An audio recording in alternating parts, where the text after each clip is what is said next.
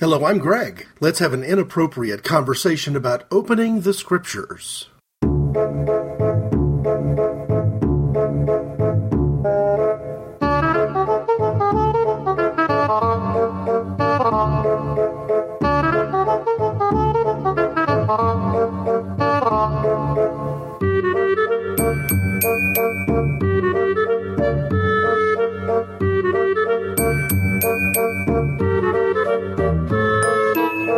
I was going to subtitle this 150th Inappropriate Conversations with something along the lines of freeing Christ from the closet of Christian homophobia, but I think the topic is going to be broader than that.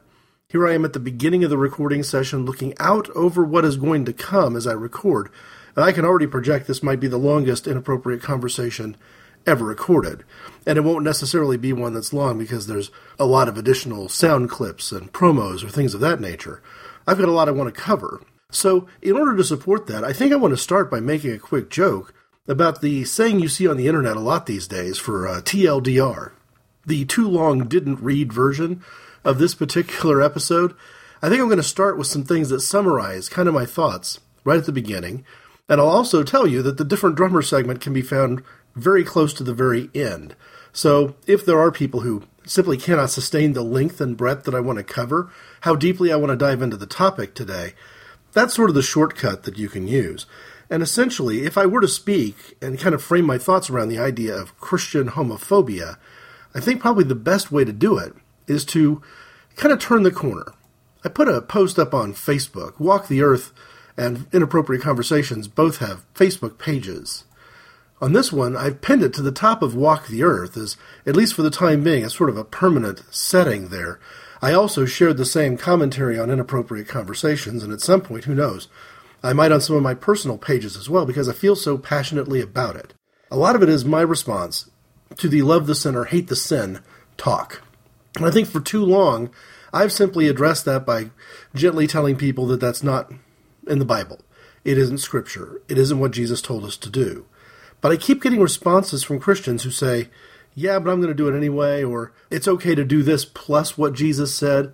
So I've decided that maybe it's time to be a little bit more confrontational, or to do what I'm going to call comprehensively correcting people who talk about love the sinner, hate the sin, or similar concepts, and tell them what actually is biblical.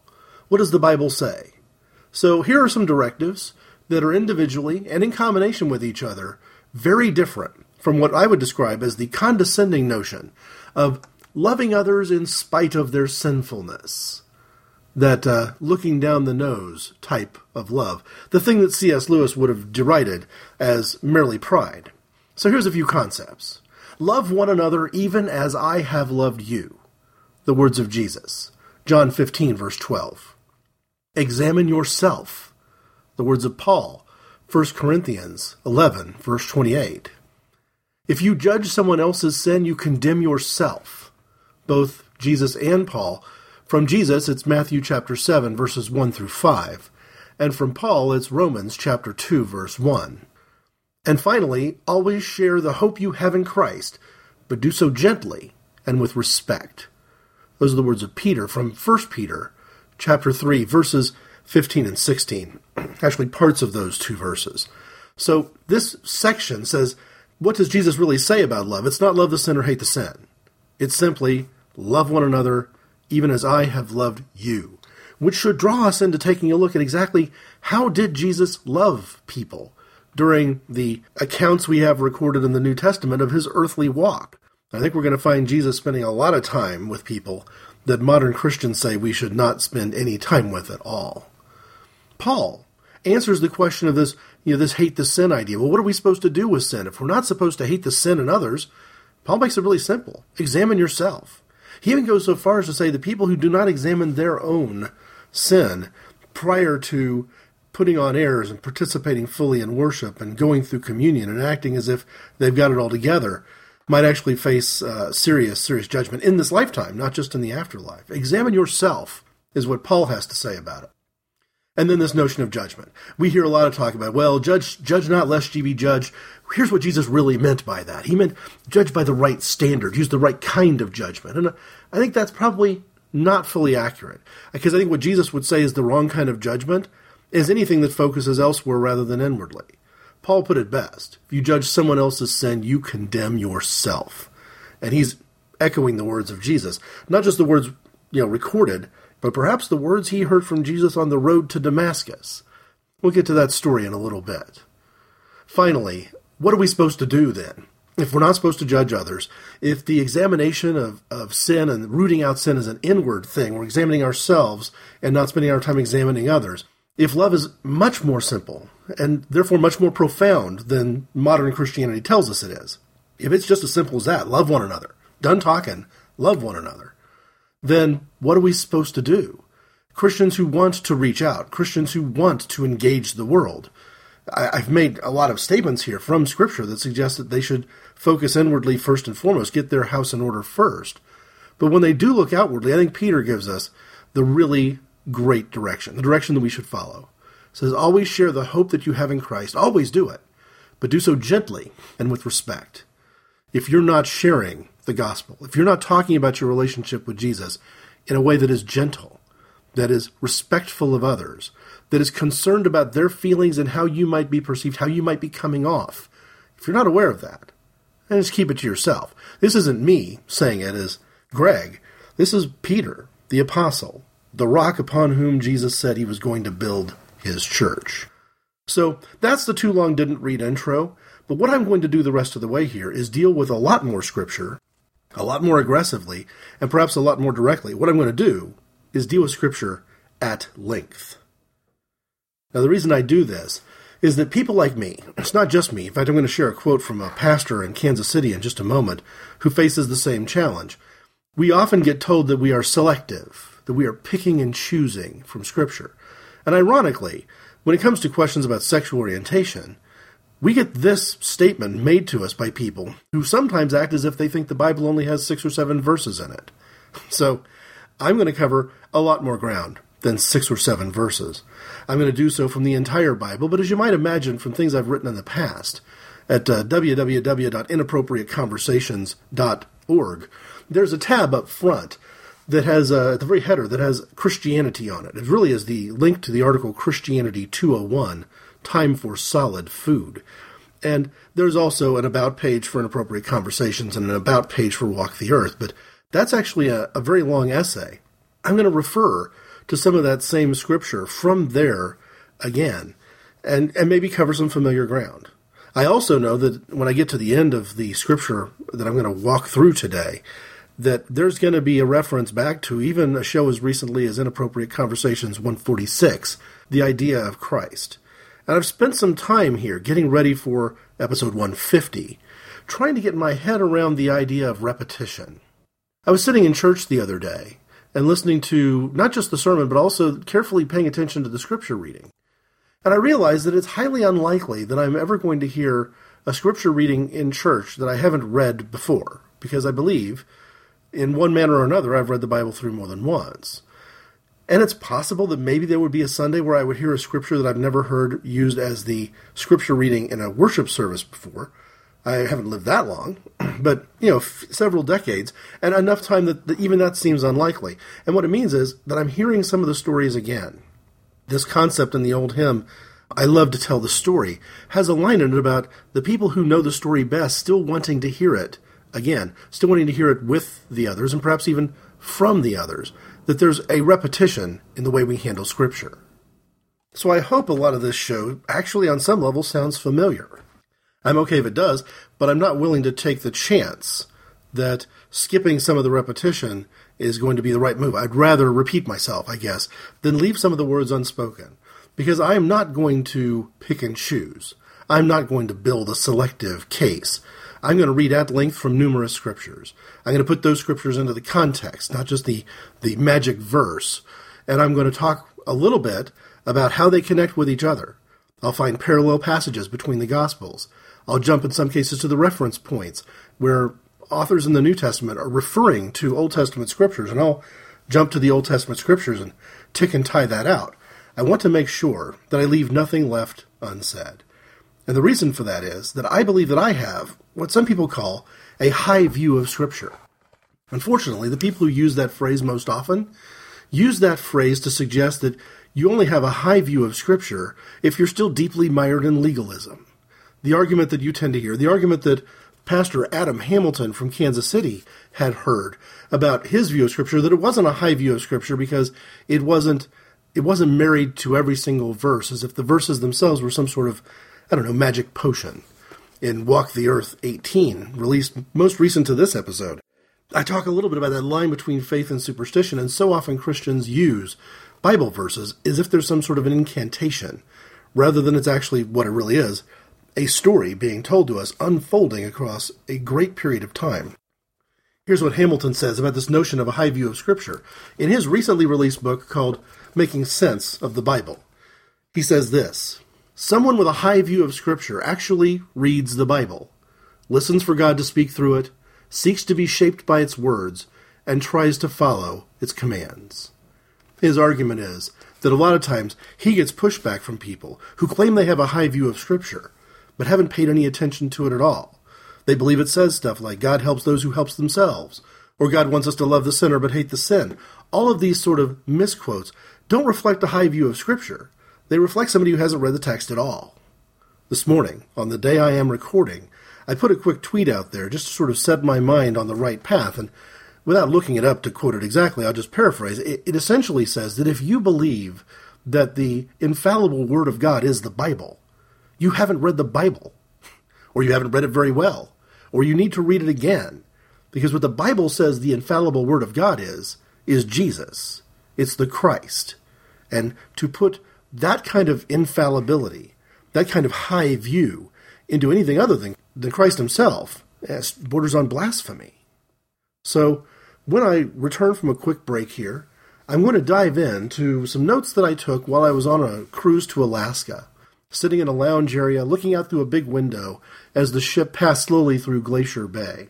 And with my phone in my hand and the notepad, application open, I began to just get this sort of inspiration that maybe it was time that I made a manifesto of sorts. That I'm not going to speak from a manifesto of politics. That's the politics side of Inappropriate Conversations is unlikely to get some sweeping, broad statement of intent. And on the pop culture side, it could happen. I wouldn't rule it out, but it's unlikely because I want to have a very open mind about all things related to arts and culture. In the area of human sexuality, there's a lot of things I just need to keep to myself because my most important relationships are kind of built along that sort of sense of privacy, and I don't want to violate that sense of privacy. But I will today kind of open up some thoughts in a manifesto of sorts related to this concept of what the Bible actually says. And the inspiration came to me while looking at one of the great beauties in nature, at least in the American topographical and oceanic landscape. So, if you take that as the inspiration, the intent here, though, is to answer once and for all why it is that I feel that I'm not just an Orthodox Christian, but a very Orthodox Christian. And although I might not fit the bill of quote-unquote conservative Christianity from the perspective of the religious right, I certainly fit the bill when it comes to being conservative with regards to Scripture, because most of what I'm going to share the rest of the way is Scripture. And it's Scripture that my high-minded view of is so high that I've actually not only chose to read it, but I'm choosing to share it. And I'm not choosing to share it with select chapters and verses. I'm choosing to share it at length. Hi, Russell. Are you like Mommy? Are you doing a podcast? A podcast. Podcast. Good boy. That is pretty much the cutest thing I've ever seen. Podcast. Anomaly. Something that deviates from what is standard, normal, or expected. An oddity, peculiarity, irregularity, inconsistency, incongruity, a rarity.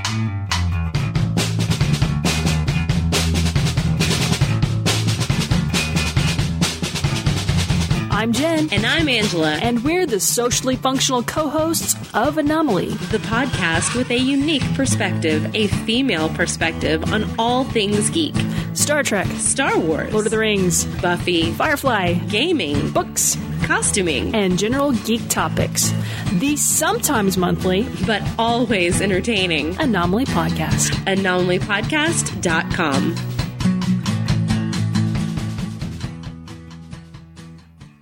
Hi, I had to overcome the temptation not to make this the focus of the 150th show.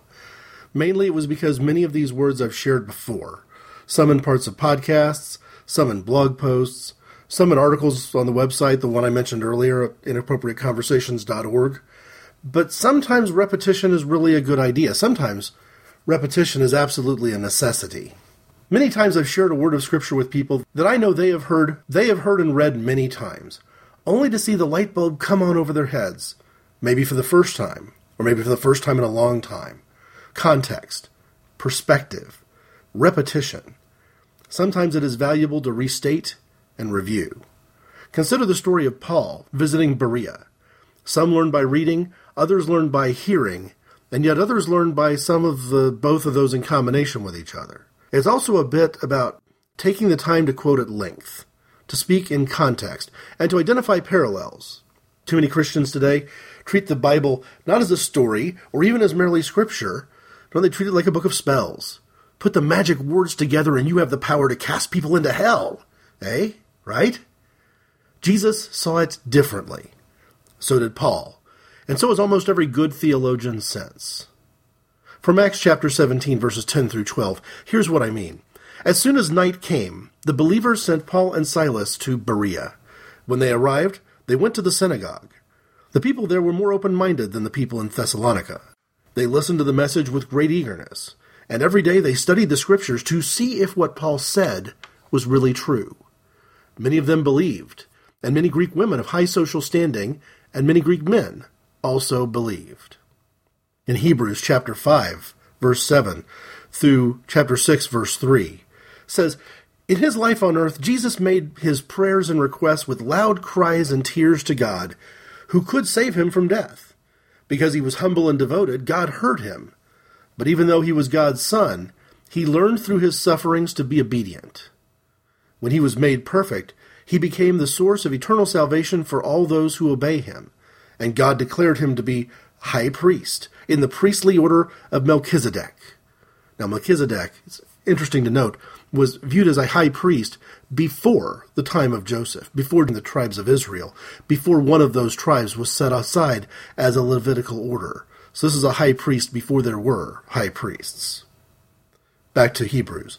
There is much we have to say in this matter, but it is hard to explain to you because you are so slow to understand. There has been enough time for you to be teachers, yet you still need someone to teach you the first lessons of God's message. Instead of eating solid food, you still have to drink milk. Anyone who has to drink milk is still a child, without any experience in the matter of right and wrong. Solid food, on the other hand, is for adults, who through practice are able to distinguish between good and evil. Note how Paul takes the concept of right and wrong as being simple and childish, and the concept of dealing with good and evil being a far more complex idea, and he is telling the Christians of his time, and I would join him in telling many of the Christians of our time, that you are not even equipped to speak intelligently about right and wrong, much less good and evil. Picking up with chapter 6, let us go forward then to mature teaching, and leave behind us the first lessons of the Christian message. We should not lay again the foundation of turning away from useless works and believing in God, of the teaching of baptisms, and the laying on of hands, of the resurrection of the dead, and the eternal judgment. Let us go forward. And this is what we will do if God allows. Notice how the denominational differences that cause infighting. If you got together every Christian denomination, including Roman Catholicism, hey, just in America, just pull together some Baptists, Methodists, Presbyterians, and Catholics and get them in a room together.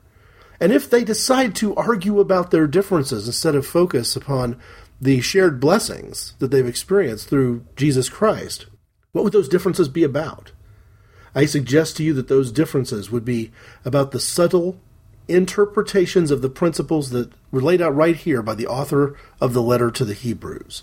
It would be over stuff about baptism and healing and resurrection and judgment and hell and heaven. And it would be all those sort of things. Let's move forward from this. These ideas are foundational. There shouldn't be cracks in our foundation. We shouldn't be focusing on relaying the foundation. I've shared this one before in the intro to a passage when I was going to share a lot about my theological views, and I'll do it again here. It's 1 Corinthians chapter 2, verse 11 through chapter 3, verse 11, is taking the piece that I've shared in the past and broadening its context. Again, consistent with the theme of this show, talking about these things at length, opening up these scriptures to what they really and truly say, inside the context that some of the passages you've heard before were written, but also in conjunction with one another. Here's Paul's first letter to the Corinthians. It is only our own spirit within us that knows all about us. In the same way, only God's Spirit knows all about God. We have not received this world's spirit. Instead, we have received the Spirit sent by God, so that we may know all that God has given us.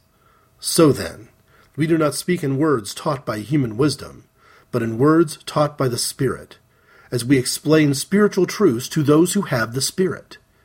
Whoever does not have the Spirit cannot receive the gifts that come from God's Spirit. Such a person really does not understand them, and they seem to be nonsense, because their value can be judged only on a spiritual basis.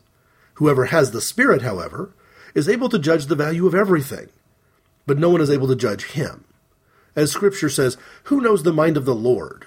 Who is able to give him advice? We, however, have the mind of Christ. As a matter of fact, my friends, I could not talk to you as I talk to people who have the Spirit. I had to talk to you as though you belonged to this world, as children in the Christian faith. I had to feed you milk, not solid food, because you were not ready for it. And even now, you are not ready for it, because you still live as the people of this world live. When there is jealousy among you and you quarrel with one another, doesn't this prove that you belong to this world, living by its standards? When one of you says, I follow Paul, and another, I follow Apollos, aren't you acting like worldly people? After all, who is Apollos? And who is Paul? We are simply God's servants, by whom you were led to believe. Each one of us does the work which the Lord gave him to do. I planted the seed. Apollos watered the plant. But it was God who made the plant grow. The one who plants and the one who waters really do not matter. It is God who matters, because he makes the plant grow. There is no difference between the one who plants and the one who waters. God will reward each one according to the work each has done. For we are partners, working together for God, and you are God's field. You are also God's building. Using the gift that God gave me, I did the work of an expert builder and laid the foundation, and someone else is building on it. But each one of you must be careful how you build. For God has already placed Jesus Christ as the one and only foundation, and no other foundation can be laid. In the Walk the Earth podcast, which shares this same feed, can also be found at inappropriateconversations.org, both of which actually are available on Stitcher at Stitcher.com for those who listen to podcasts on the go. The Walk the Earth podcast really came about, it was initiated by my decision to leave a church over exactly this kind of petty jealousy and infighting that Paul describes right at the beginning of his first of 2 letters to the church in Corinth, letting them know that in his mind they were still children. They were still not ready for solid food. And I was interacting then, still am now, via Facebook and other means, with Christians from that church, where I engaged in active ministry for 15 plus years, who I would still say now must be given milk and not solid food. Because if you look at what they believe they're called to do in relationship to people who have a different sexual orientation or in a different economic condition, it's clear that they do not have the heart of Christ. They have not been able to comprehend what Jesus told them to do. And I think you'll see that if you think in terms of the religious right mentality that we see so often on TV, from televangelists in particular, as I read through some of the scriptures that tell us where Christ's heart was. We're going to find a big gap between what Jesus says to do and what those who claim to love him most say we should do. Finally, as I work through some introductory material here, I want to talk about this concept of how do you change from being someone who needs milk and not solid food to someone who is actually mature enough. And I think we often hear Paul describing it with the phrase, renewing your mind. This is Romans chapter 12, verses 1 through 6. So then, my friends, because of God's great mercy to us, I appeal to you. Offer yourself as a living sacrifice to God, dedicated to his service and pleasing to him. This is the true worship you should offer. Do not conform yourself to the standard of this world, but let God transform you inwardly by a complete change of your mind. Then you will be able to know the will of God, what is good and is pleasing to him, and is perfect. And because of God's gracious gift to me, I say to every one of you, do not think of yourself more highly than you should. Instead, be modest in your thinking, and judge yourself according to the amount of faith that God has given you. We have many parts in the one body, and all these parts have different functions. In the same way, though we are many, we are one body in union with Christ, and we are all joined to each other as different parts of one body. So we are to use our different gifts in accordance with the grace that God has given us. If our gift is to speak God's message, we should do it according with the faith we have. I rarely pray on inappropriate conversation shows. I always do on Walk the Earth. But this was the point when I was taking notes, kind of praying on a cruise ship, off the coast of Alaska, where it seemed to me that I probably should stop, and at the very least, pray the words that you find in Psalms 19, verse 14. Lord my God, may the words and my thoughts be acceptable to you, for you are my refuge and my Redeemer. Lord, these are your words. Help me to share your words, your way, on this day. Amen.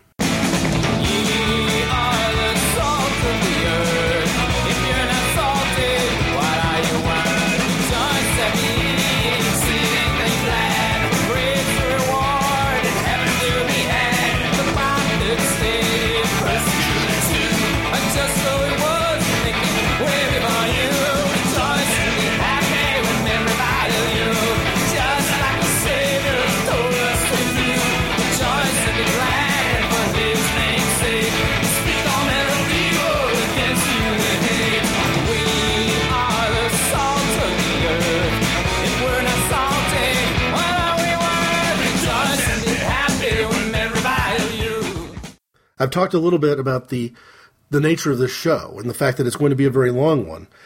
And one of the things I'm not going to do, though, I've still cut some corners.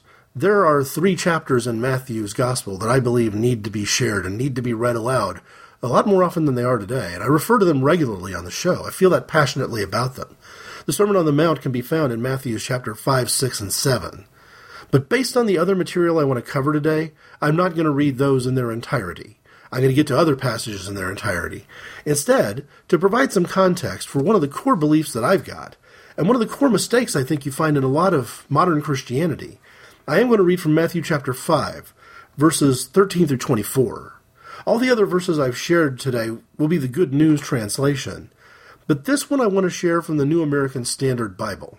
I have some issues with this translation, particularly with the way this translation has handled some of the passages in the Torah. But it doesn't do a terrible job in the Gospels, and it is one of the very best word-for-word translations. So where political influence hasn't led mistakes to be made in the rendering of the text, between the version of the NASB in 1971 versus the one that came out in a with a lot of mistakes in it in 1995, this one I think is consistent in either one of those. And again, being a word-for-word translation seems like the best way to go here, with the Sermon on the Mount picking up a section of Matthew chapter 5. You are the salt of the earth, but if the salt has become tasteless, how can it be made salty again? It is no longer good for anything except to be thrown out and trampled underfoot by men. You are the light of the world. A city set on a hill cannot be hidden, nor does anyone light a lamp and put it under a basket, but on the lampstand, and it gives light to all who are in the house. Let your light shine before men in such a way that they may see your good works and glorify your Father who is in heaven. Do not think that I have come to abolish the law or the prophets. I did not come to abolish, but to fulfill. For truly I say to you, until heaven and earth pass away, not the smallest letter or stroke shall pass from the law until all is accomplished. Whoever then annuls one of the least of these commandments and teaches others to do the same shall be called the least in the kingdom of heaven. But whoever keeps and teaches them, he shall be called great in the kingdom of heaven. For I say to you that unless your righteousness surpasses that of the scribes and the Pharisees, you will not enter the kingdom of heaven. You have heard that the ancients were told, you shall not commit murder, and whoever commits murder shall be liable to the court. But I say to you that everyone who is angry with his brother shall be liable before going to court. Whoever says to his brother, you good for nothing, shall be called guilty before the Supreme Court. And whoever says, you fool, shall be guilty enough to go into a fiery hell. Therefore, if you are presenting your offering at the altar, and there remember that your brother has something against you, leave your offering there before the altar, and go. First be reconciled to your brother, and then come and present your offering. These are the words of Jesus, and unfortunately words that people have confused over the years. For Jesus uses expressions, both here in the Sermon on the Mount, and later in Matthew's Gospel, in chapter 24, in the section called the Olivet Discourse, where Jesus talks about the end of all things, using expressions and phrases like, until heaven and earth pass away. The Jews of the time would have realized that he was talking about what we would describe now as the Jewish age, but Christians coming along, about 1,850 years later, got it completely confused and thought that Jesus was talking about the destruction of the universe.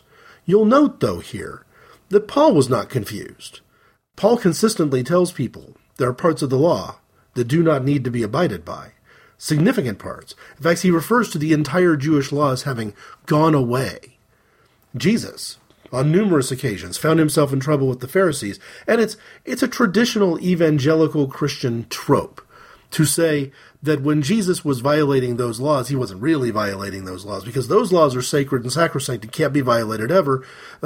Jesus was talking about the real law as opposed to what the Pharisees were putting together as the fake laws, but I don't think so. When Jesus was healing during the Sabbath, there's no question about what the Sabbath was, and there's no question about what the Old Testament says about working on the Sabbath. Jesus was talking about laws not being as important as people. This line between what does it mean to be faithful in terms of holiness, keeping myself pure and clean for the hope of going to heaven, or what does it mean to be faithful in the sense of compassion? That Jesus never put rules above people. And we're going to find out as we get through this particular inappropriate conversation, manifesto of sorts, that the Scriptures bear this out loudly and clearly. But first, let me just focus in on one simple phrase. Again, a phrase that many Christians find confusing. Jesus says, I did not come to abolish the law, but to fulfill it. And that nothing would go away until everything was accomplished, until everything was finished. He used words like fulfill and accomplish. What do we mean by this? How will we know that Jesus completed his mission? Well, John 19, verses 28 through 30, I believe gives us the answer. Jesus knew that by now everything had been completed, and in order to make the Scripture come true, he said, I am thirsty. A bowl was there, full of cheap wine, so a sponge was soaked in the wine, put on a stalk of hyssop, and lifted up to his lips. Jesus drank the wine and said, It is finished. Then he bowed his head and gave up his spirit. Tetelestai. It is finished. All is accomplished. The debt is paid. Stick a fork in it. This is the end. All is done. Finished. Tetelestai. Some Christians openly suggest that all is not finished, that Jesus didn't accomplish what he set out to accomplish, at least not yet. The debt may have been paid in principle, but that check might still bounce. Hold on to your fork. Have it ready, but don't stick it anywhere just yet. Some even question whether Jesus is the chosen one, or if that term refers to something else. All of these Tim LaHaye style, left-behind gospel-type people seem to think that the sacrifice that Jesus made was not really going to be sufficient, that for his interpretation of the book of Revelations and other passages in the apocalyptic writings of Scripture, for his interpretation, the LaHaye version, to come true, Israel has to become a state again. It has to become a Jewish religious state again. It has to be unified where there's no outsiders living in Jerusalem, and the temple has to be rebuilt, and more sacrifices have to be made because Jesus Christ just wasn't good enough. Now, LaHaye wouldn't word it that way, but who are we kidding? That's what he meant. Some even question whether Jesus is the chosen one at all. Maybe it's the Jews, or the nation of Israel. Maybe it's another nation, a Christian nation, as they tend to describe the United States of America. But it just doesn't mean the Messiah. It doesn't mean Jesus Christ. This begs the question, though. Who is Abraham's seed, as the saying goes? Who is his descendant? What is it that links everything the Old Testament says with New Testament, with the theology presented to us by many people, including the Apostle Paul? Paul sums it up pretty well. In the letter to Galatians chapter 3, I want to start with verses 6 through 18, because it helps us answer this question: who is Abraham's seed? Who is the descendant? Consider the experience of Abraham, Paul writes. As the scripture says, he believed God, and because of his faith, God accepted him as righteous. You should realize then that the descendants, the real descendants of Abraham, are the people who have faith. The scripture predicted that God would put the Gentiles right with himself through faith. And so the scripture announced the good news to Abraham. Through you, God will bless all people. Abraham believed and was blessed, and so all who believe are blessed as he was. Those who depend on obeying the law live under a curse. For the scripture says, whoever does not always obey everything that is written in the book of the law is under God's curse. Everything that is written in the book of God's law is under a curse. Now it is clear that no one is put right with God by means of the law, because the scripture says, only the person who is put right with God through faith shall live. But the law has nothing to do with faith. Instead, as the scripture says, whoever does everything the law requires shall live. But by becoming a curse for us, Christ has redeemed us from the curse the law brings. For the scripture says, anyone who is hanged on a tree is under God's curse. Christ did this in order that the blessing which God promised to Abraham might be given to the Gentiles by means of Christ Jesus, so that through faith we might receive the Spirit promised by God. My friends, I am going to use an everyday example. When two people agree on a matter and sign an agreement, no one can break it or add anything to it. Now God made his promises to Abraham and to his descendant. The scripture does not say the plural descendants, meaning many people, but the singular descendant, meaning only one, namely Christ. What I mean is that God has made a covenant with Abraham and promised to keep it. The law, which was given 430 years later, cannot break that covenant and cancel God's promise. For if God's gift depends upon the law, then it no longer depends upon his promise. However, it was because of his promise that God gave the gift to Abraham. Galatians chapter 3, verses 6 through 18, making clear that the descendant, the seed, Abraham's seed, is Jesus. It's the Christ. It's the Messiah. There are no more chosen people. The chosen person was Jesus, and those who have faith in Jesus have accomplished associating ourselves with him and taking advantage of this chosenness. Jumping further down to Galatians chapter 3, verse 23, but before the time for faith came, the law kept us all locked up as prisoners until this coming faith should be revealed. And so the law was in charge of us until Christ came, in order that we might be put right with God through faith. Now that the time for faith is here, the law is no longer in charge of us. It is through faith that all of you are God's children, in union with Christ Jesus. You were baptized into union with Christ, and now you are clothed, so to speak, with the life of Christ himself.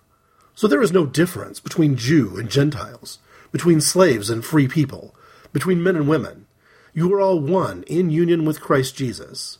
If you belong to Christ, then you are the descendants of Abraham and will receive what God has promised. What Paul is saying here is what I've been saying all along, and what I often get accused of saying selectively, misreading, twisting the scriptures. I don't know, I'm twisting them just about as much as the Apostle Paul did. Christ fulfilled the law. The law is gone. Christ has superseded the law. He's abolished it. All is accomplished. His work is finished.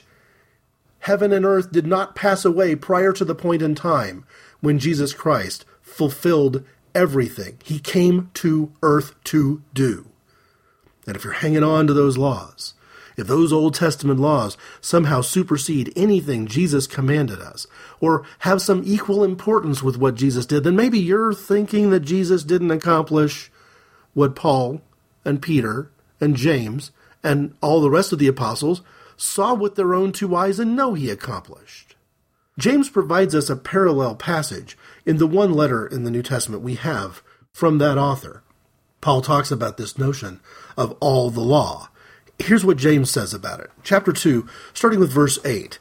You will be doing the right thing if you obey the law of the kingdom, which is found in Scripture. Love your neighbor as you love yourself. But if you treat people according to their outward appearance, you are guilty of sin, and the law condemns you as a lawbreaker. Whoever breaks one commandment is guilty of breaking them all.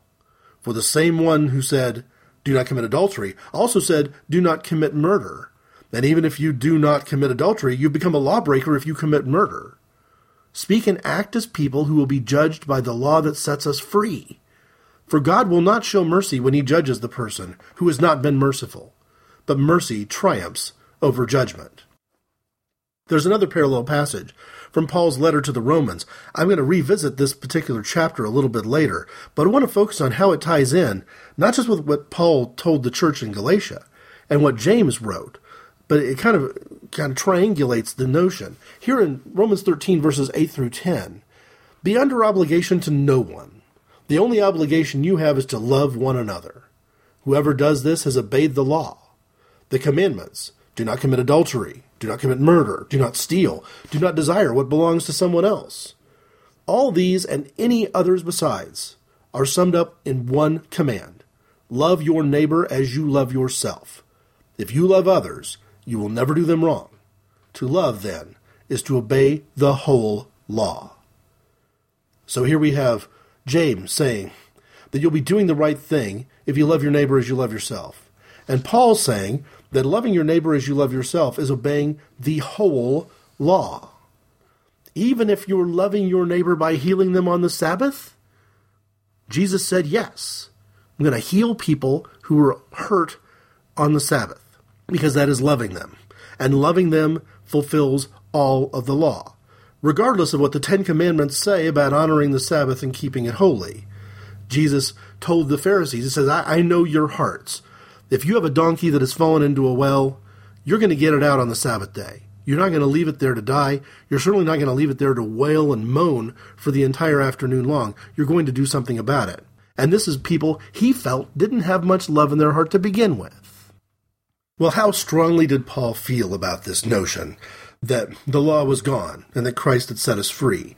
Did he feel so strongly about it that he might confront a group of people and actually dare them to castrate themselves, to publicly announce that their commitment was still to the law?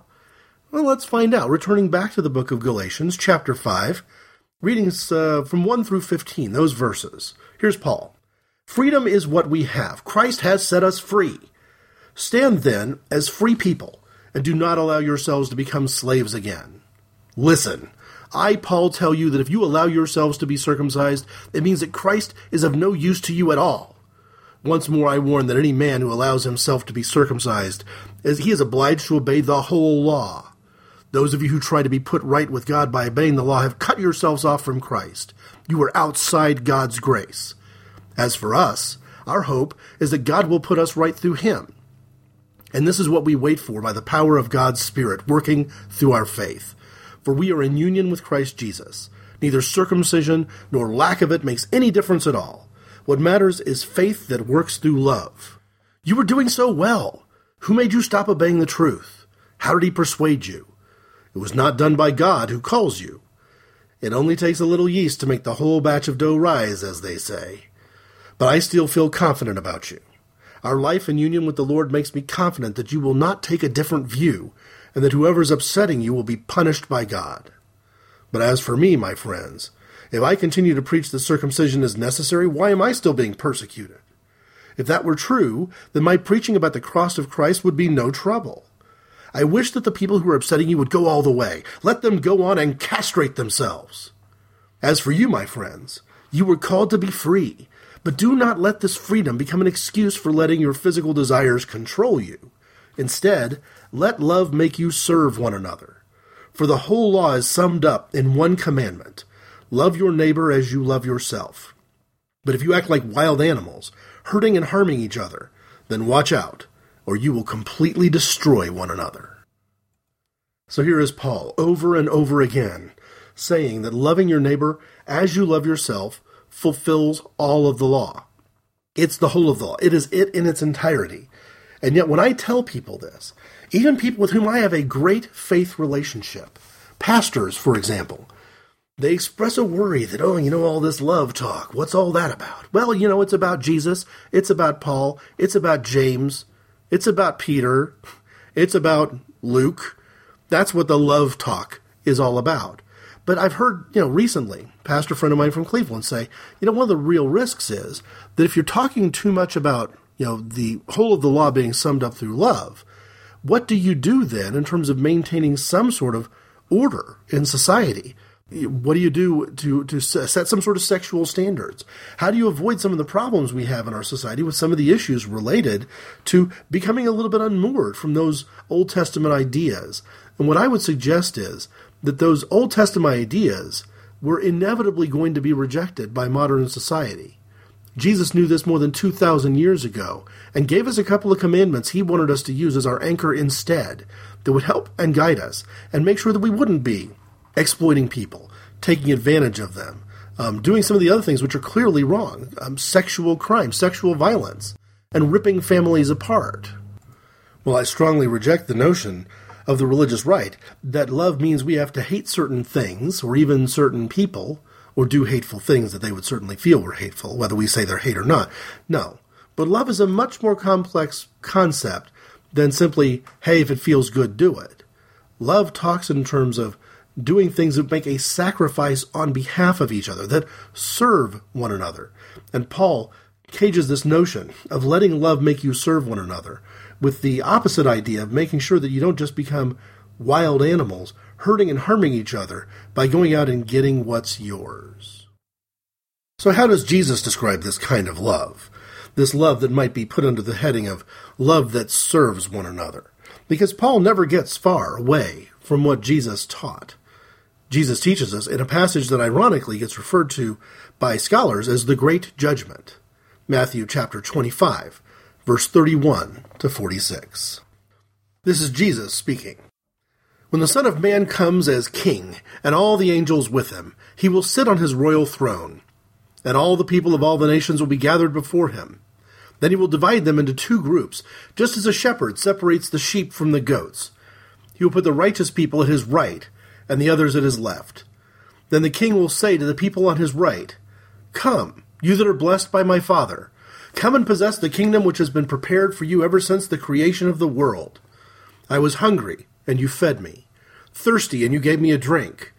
I was a stranger, and you received me in your homes, naked, and you clothed me. I was sick, and you took care of me, in prison, and you visited me."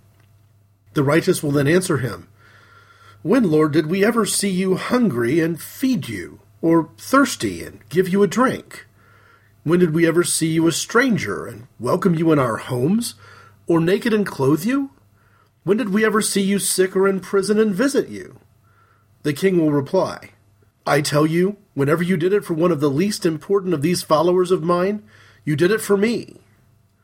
Then he will say to those on his left, "Away from me, you that are under God's curse, away to the eternal fire which has been prepared for the devil and his angels.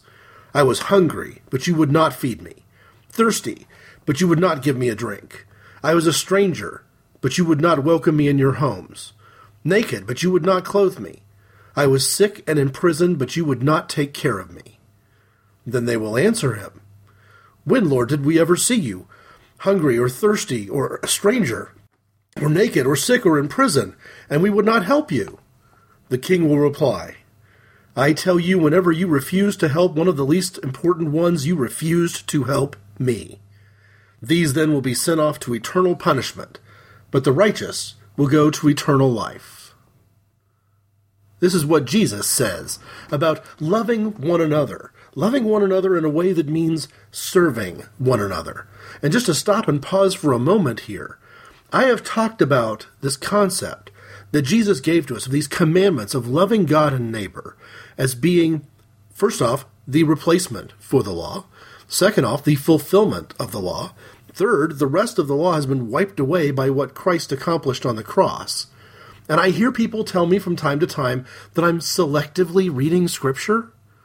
Well, I've shared what Paul said, but some people say, well, that's just one passage of Paul. No, Paul says it repeatedly.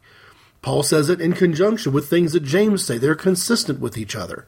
And the concept that he offered in the book of Galatians chapter 5, for example, consistent with what Jesus said in the passage that we know as the Great Judgment. We will be, as Christians, judged by how well we took care of the sick, the homeless, the hungry, the thirsty, the needy, the prisoner. That's the standard. And when you look at the state of modern Christianity today, I hear more arguments from people on the religious right about how we shouldn't be spending any time or energy on people like those sick people, those homeless people, those hungry people, those underemployed people, those unemployed people, those economically disadvantaged people, those immigrants, those strangers. That it shocks the sensibility to wonder how they could possibly be reading the same Bible that I read, and how they could have the temerity to speak about their own point of view being some kind of a high-minded understanding of Scripture. If you have a high understanding of Scripture, if you think it's perfect and flawless, if it's the infallible Word of God that has no contradictions and gives us the final answer for everything that we face as humans living in this life, if following what the Word of God says to the letter is one of the key ways of satisfying the requirements of the righteousness of God for entry at one point into the kingdom of heaven, to hear the words from Jesus, "Well done, good and faithful servant," well, it's the stuff I've just been sharing that we've got to do. And it's the stuff I've just been sharing that we so consistently fail to do. No passage in John's Gospel is quoted more by both sides on questions related to capital punishment or abortion or even homosexuality here in the last 4 or 5 years. It keeps cropping up. Is one of the passages that is viewed by scholars as being maybe the last section to make it into John's Gospel. There are versions in some of the ancient texts that do not include the first 11 chapters of John 8. But here are those chapters, and I think most people will recognize them almost immediately. They're well known. Then everyone went home, but Jesus went to the Mount of Olives. Early the next morning he went back to the temple. All the people gathered around him, and he sat down and began to teach them. The teachers of the law and Pharisees brought in a woman who had been caught committing adultery, and they made her stand before them all. "Teacher," they said to Jesus, "this woman was caught in the very act of committing adultery. In our law, Moses commanded that such a woman must be stoned to death. Now, what do you say?" They said this to trap Jesus so that they could accuse him. But he bent over and wrote on the ground with his finger. As they stood there, asking him questions, he straightened up and said to them, "Whichever one of you has committed no sin may throw the first stone at her." Then he bent over again and wrote on the ground. When they heard this, they all left, one by one, the older ones first. Jesus was left alone with the woman still standing there. He straightened up and said to her, "Where are they? Is there no one left to condemn you?" "No one, sir," she answered. "Well then," Jesus said, "I do not condemn you either. Go, but do not sin again." This notion of "go and sin no more" has been used by many people. The last section of the last part of the 11th verse, not even a verse in and of itself, has been viewed by many people to trump the lesson that Jesus was teaching throughout the entire rest of the passage. Jesus is telling us the kind of judgment that he's looking for, judgment that shows compassion for those people who've made mistakes.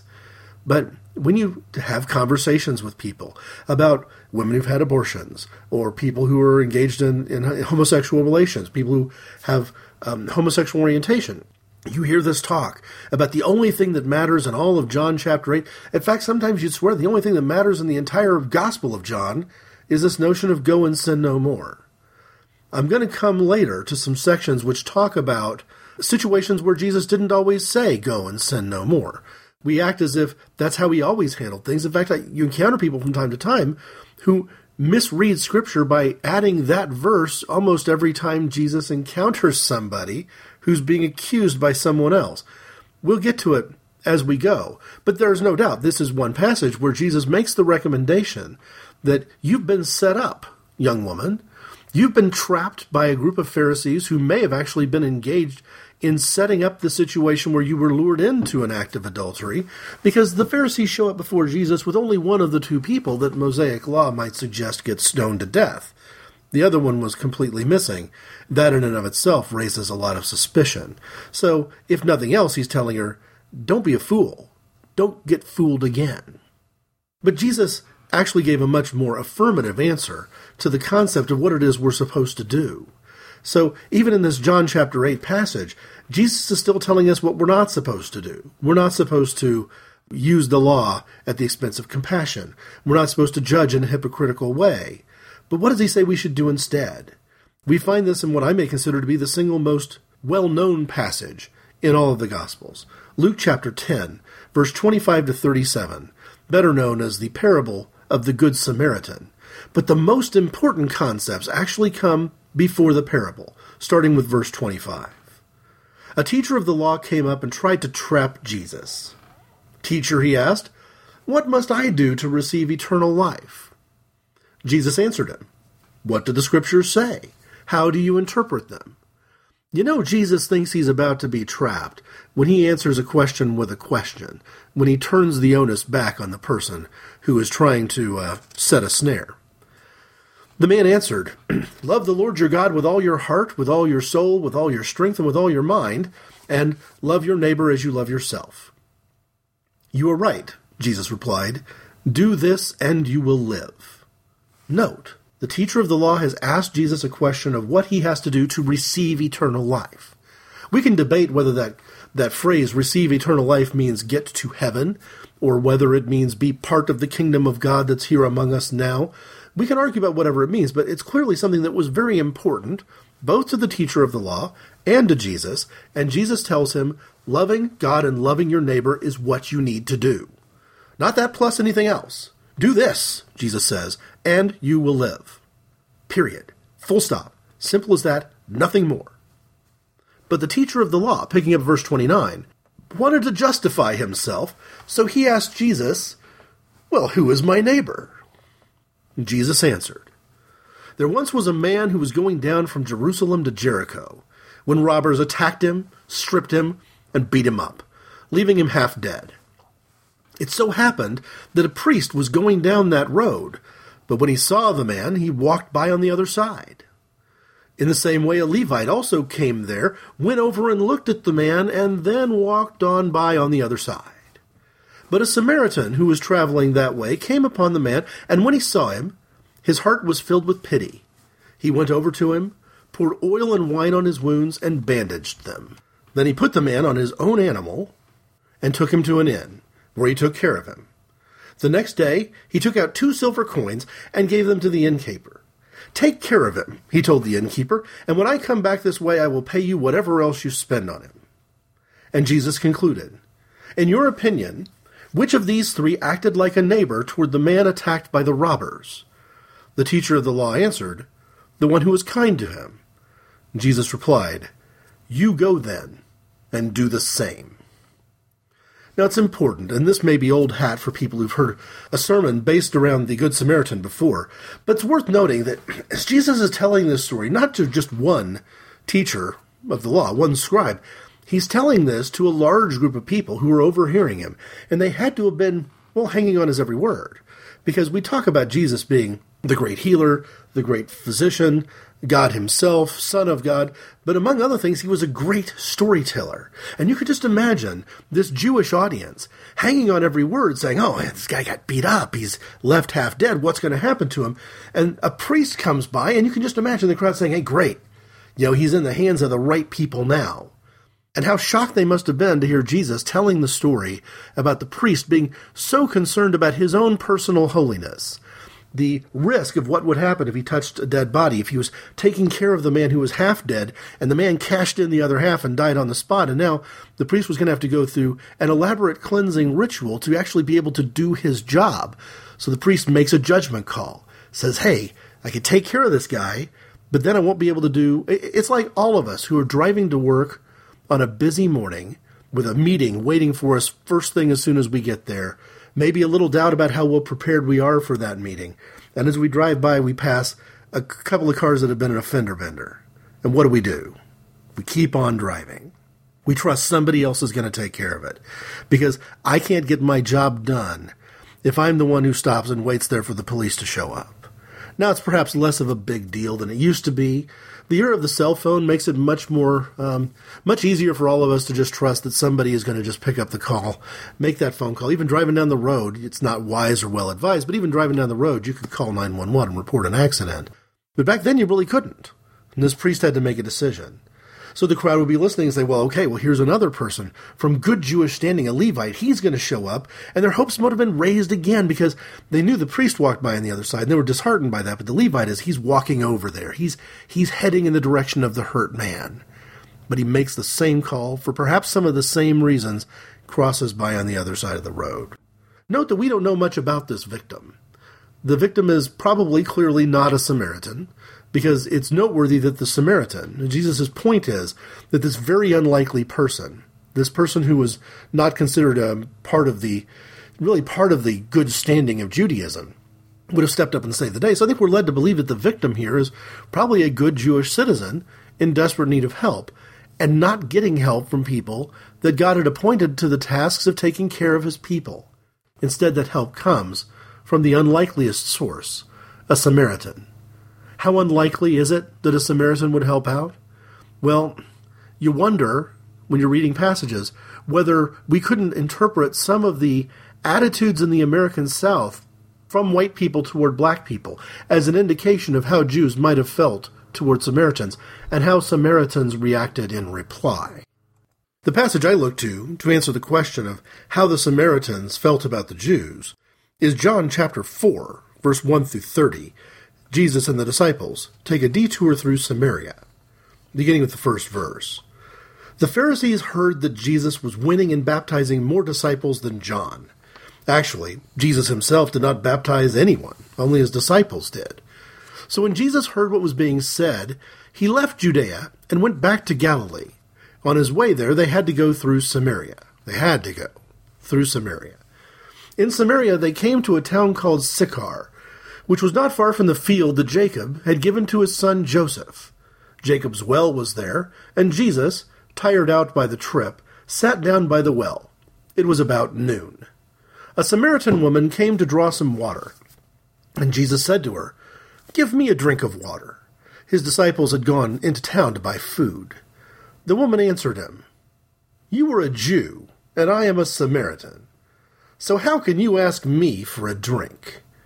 Jews will not use the same cups and bowls that Samaritans use. I mentioned earlier, think of the parallel to the American South. I think you get the drift. Jesus answered, "If only you knew what God gives and who it is that is asking you for a drink, you would ask him, and he would give you life-giving water." "Sir," the woman said, "you don't have a bucket, and the well is deep. Where would you get that life-giving water?" "It was our ancestor Jacob who gave us this well. He and his children and his flocks all drank from it. You don't claim to be greater than Jacob, do you?" Jesus answered, "Those who drink this water will get thirsty again, but those who drink the water that I will give them will never be thirsty again. The water that I will give them will become in them a spring, which will provide them with life-giving water and give them eternal life." "Sir," the woman said, "give me that water. Then I will never be thirsty again, nor will I ever have to come to the well to draw water." "Go and call your husband," Jesus told her, "and come back." "I don't have a husband," she answered. Jesus replied, "You are right when you say you don't have a husband. You have been married to 5 men, and the man you live with now is not really your husband. You have told the truth." "I see you are a prophet, sir," the woman said. "My Samaritan ancestors worshipped God on this mountain, but you Jews say that Jerusalem is the place where we should worship God." Jesus said to her, "Believe me, woman, the time will come when people will not worship the Father either on this mountain or in Jerusalem. You Samaritans do not really know whom you worship, but we Jews know whom we worship, because it is from the Jews that salvation comes. But the time is coming, and is already here, when by the power of God's Spirit people will worship the Father as he really is, offering him the true worship that he wants. God is Spirit, and only by the power of his Spirit can people worship him as he really is." The woman said to him, "I know that the Messiah will come, and when he comes he will tell us everything." Jesus answered, "I am he. I who am talking with you." At that moment, Jesus' disciples returned, and they were greatly surprised to find him talking with a woman. But none of them said to her, "What do you want?" or asked him, "Why are you talking with her?" Then the woman left her water jar, went back to town, and said to the people there, "Come and see the man who told me everything I have ever done. Could he be the Messiah?" So they left town and went to Jesus. There are many things to note here in this passage. First, you hear this concept from time to time among active atheists in particular, that nowhere in the Bible does Jesus claim to be God or claim to be the Son of God or claim to be the Messiah. The argument is ridiculous on its face, frankly, and here we are in John chapter 4, with Jesus basically telling a woman as bluntly as you possibly can, "I am he. The one talking with you is the Messiah. I am the one who is going to be the source of worshiping God in spirit and truth." So we can dismiss that argument. It makes no sense whatsoever. But there's a couple of other things. What is missing in this passage of John chapter 4? There is more where Jesus talks to the disciples and explains to them about the harvest. But really, the woman goes, shares the good news that she has seen the Messiah. The people in town go to see Jesus for themselves, partly because they don't believe the testimony of a woman, and certainly not this woman. But Jesus, for the first time in his ministry, commissions and sends someone out to share the actual good news of who he is. And that person is not just a woman. A woman that even by our modern standards would probably be somebody that the church would say is mired in a pattern of sexual sin. We don't really hear often terms like adulteress and fornicator, but those words might have applied back in the day. But what's missing from the passage? What does Jesus not say? He does not tell her to sin no more. He doesn't send her away with a proclamation that she's allowed to share this good news, but first she must promise to go and give up her sins and do not sin again. He doesn't use that phrase with her. He simply sends her out. This is the same Jesus, mind you, that in Mark's gospel spends most of his time early in his ministry, and this was early in his ministry, most of his time telling people, don't tell people who I am, don't tell people where I am, don't say what I've done, keep this healing between you and me. He didn't need to be traveling through Judea and Israel, swamped by people who had perhaps caught on too quickly that he was actually the Messiah. But this was his one trip through Samaria, perhaps, his one shot at reaching the Samaritan people, and he didn't tell her either to keep his identity a secret or to go and sin no more. In fact, he emphatically told her that he was God incarnate and let her go to spread the word far and wide. So this notion that every time Jesus forgives somebody's sins, or every time he overlooks their sins, or empowers them to perform ministry, he has to give them that stern warning that they've got to give up their bad behaviors. Theoretically, this woman went home that same night to the man with whom she wasn't married, after a pattern of at least 5 previous marriages. He didn't tell her she wasn't allowed to share that she'd met the Messiah until she first spent a year separate from the guy that she's living in sin with, and only after they got married after that year of separation to prove that they were truly chaste. None of these concepts that we hear in modern traditional Christianity, this notion coming out of the tradition, has anything to do with Jesus Christ. Jesus took a different approach. So if what's not there is the concept of go and don't sin anymore, not that he's actually telling her to go and have a party and, ravage the land and steal from people. He's not telling her that she's not under the burden to behave as if she's seen God incarnate. I think Jesus is comfortable with the fact that she knows she's seen God incarnate is probably enough. That's a road to Damascus experience. If we were talking about Paul, we'll come to him a little bit later. No, what's there is this concept of inness versus outness. Jesus went to a place where he was interacting with people who for generations had been told that they were the outcast. They were out. They weren't going to make it. During a time of exile, they had intermingled with the religious beliefs and the traditions of the people that the Jews were told to stay away from.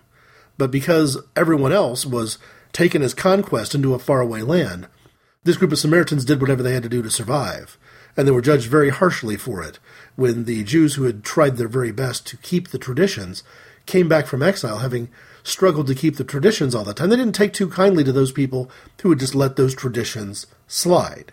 So there was a good, strong concept of Samaritans being outcast, the least of these, unwanted, unworthy, living in the cycle of perpetual sin handed down from generations before.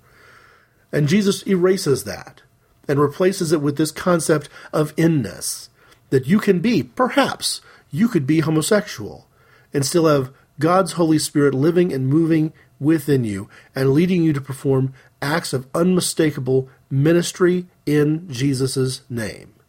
This is perhaps the biggest mistake that people who find themselves on the conservative side of the political spectrum make when it comes to questions of homosexuals in the church.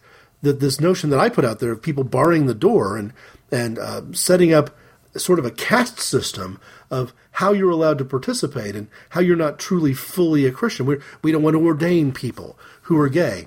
We want to defrock ministers who marry couples who are gay. We want to set this standard up of who's good enough and who's not good enough. And we need to come to recognize that in the Gospels, here in the Gospel of John, but throughout the others as well, chronologically starting in the Gospel of John, Jesus begins to completely dismantle this notion we have of inness versus outness.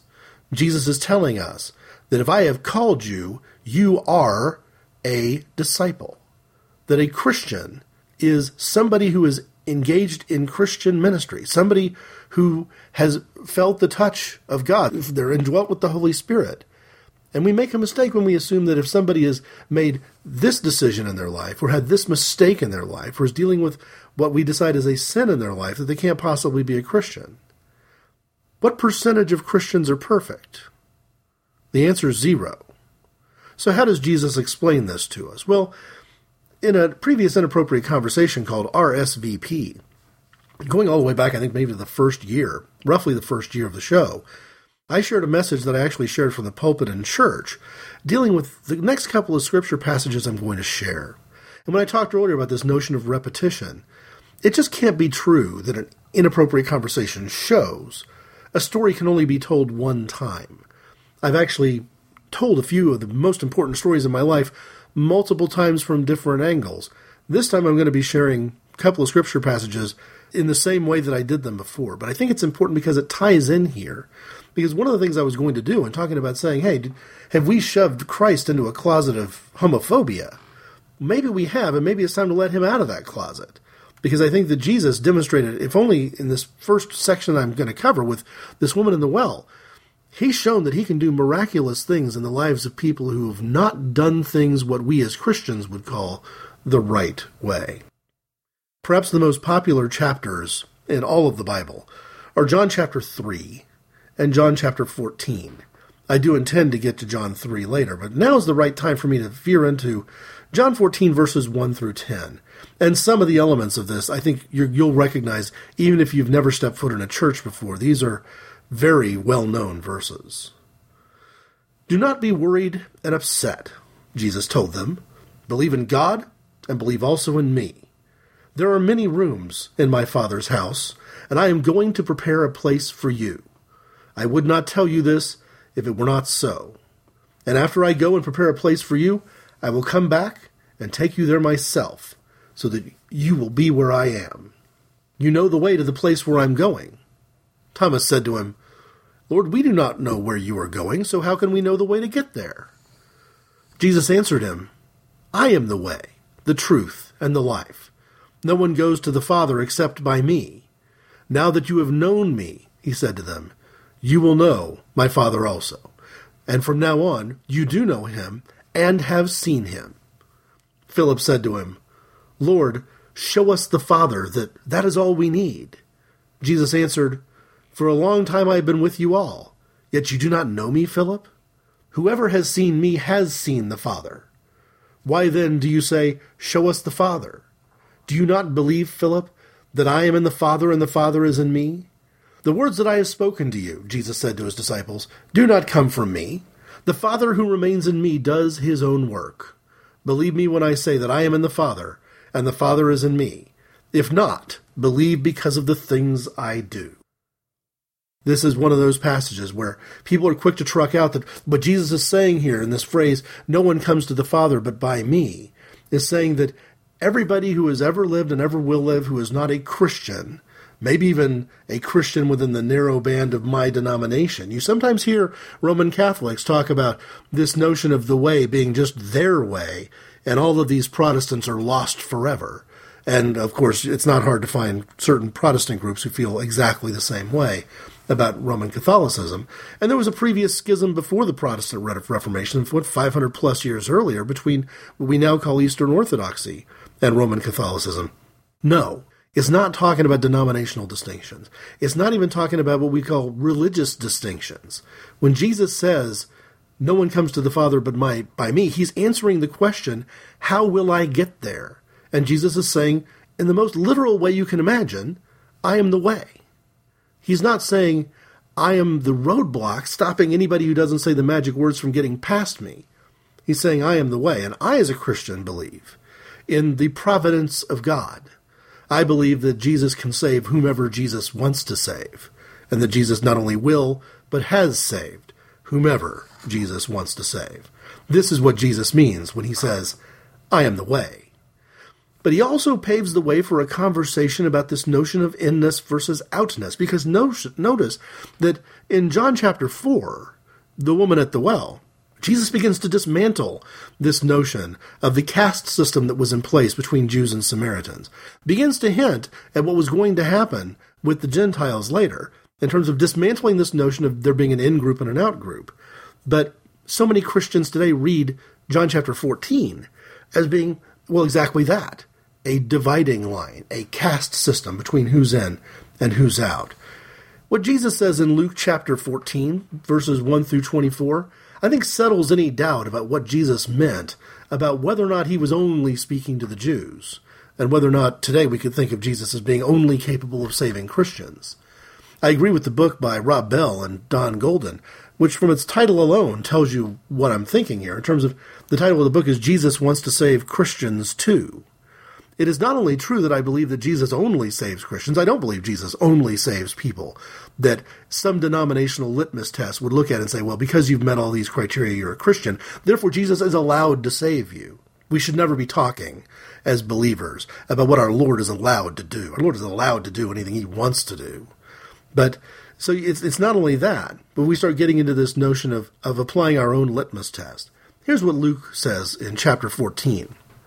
One Sabbath, Jesus went to a meal at the home of one of the leading Pharisees, and people were watching Jesus closely. A man whose legs and arms were swollen came to Jesus, and Jesus spoke up and asked the teachers of the law and the Pharisees, does our law allow healing on the Sabbath or not? But they would not say a thing. Jesus took the man, healed him, and sent him away. Then he said to them, if any one of you had a child or an ox that happened to fall in a well on the Sabbath, would you not pull it out at once on the Sabbath itself? But they were not able to answer him about this. Jesus noticed how some of the guests were choosing the best places. So he told this parable to all of them. When someone invites you to a wedding feast, do not sit down in the best place. It could happen that someone more important than you has been invited, and your host, who invited both of you, would have to come and say to you, let him have this place. Then you would be embarrassed and have to sit in the lowest place. Instead, when you are invited, go and sit in the lowest place, so that your host will come to you and say, come on up, my friend, to a better place. This will bring you honor in the presence of all the other guests. For those who make themselves great will be humbled, and those who humble themselves will be made great. Then Jesus said to his host, when you give a lunch or a dinner, do not invite your friends or your brothers or your relatives or your rich neighbors, for they will invite you back, and in this way you will be paid for what you did. When you give a feast, invite the poor, the crippled, the lame, and the blind, and you will be blessed, because they are not able to pay you back. God will repay you on the day the good people rise from death. When one of the guests sitting at the table heard this, he said to Jesus, how happy are those who will sit down at the feast in the kingdom of God? Jesus said to him, there was once a man who was giving a great feast, to which he invited many people.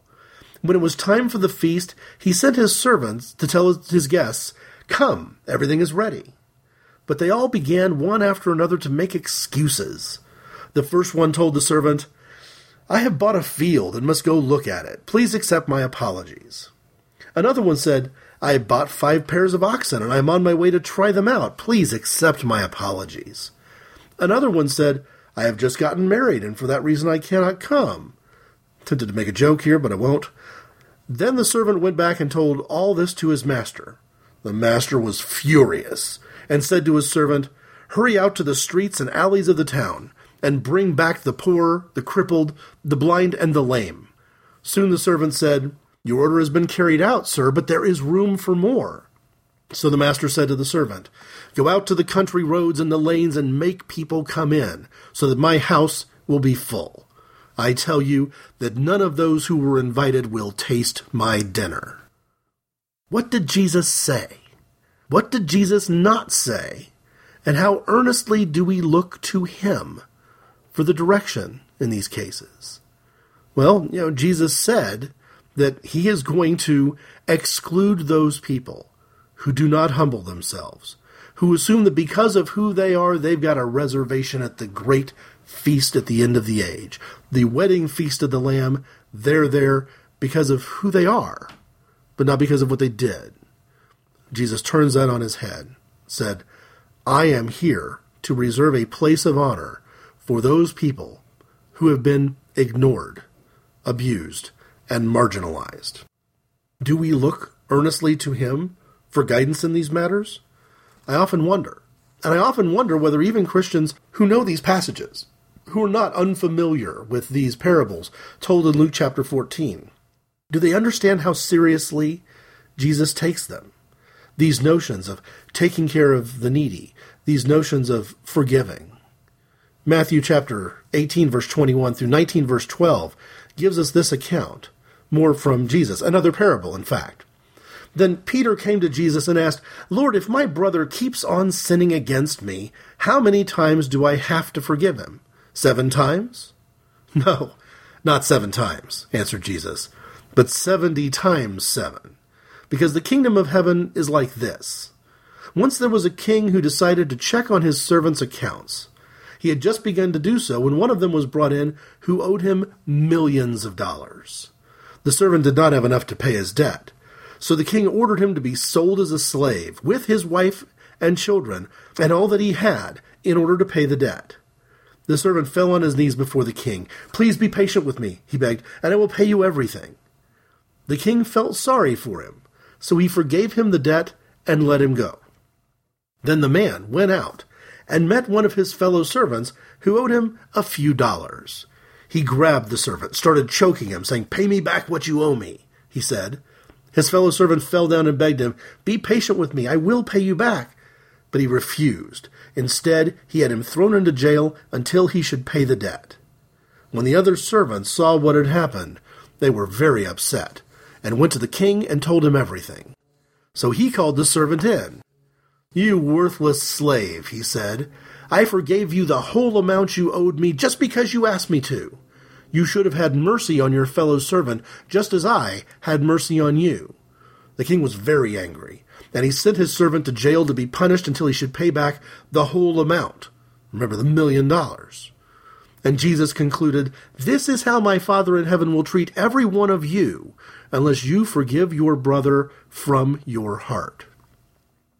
We often hear this talk about proportionality. A lot of people are very quick to talk about how small their sins are compared to how big someone else's sin is. And again, when we start talking about the relationship in the church between gays and lesbians and what I would describe as the religious right, what you tend to see is people who've decided which sin is the biggest sin of all. And it's usually some sort of sexual sin. It used to be adultery, but now it's homosexuality. And because that sin is so big, that sin's $1 million, that they're not at all worried about the things that they've done wrong, including judging people harshly, not taking care of the sick, the poor, the widows, the orphans. God is telling us, Jesus is telling us in this passage, that you should not get too wound up in how small your debts are compared to how big someone else's debts are, because you should forgive even a bigger amount.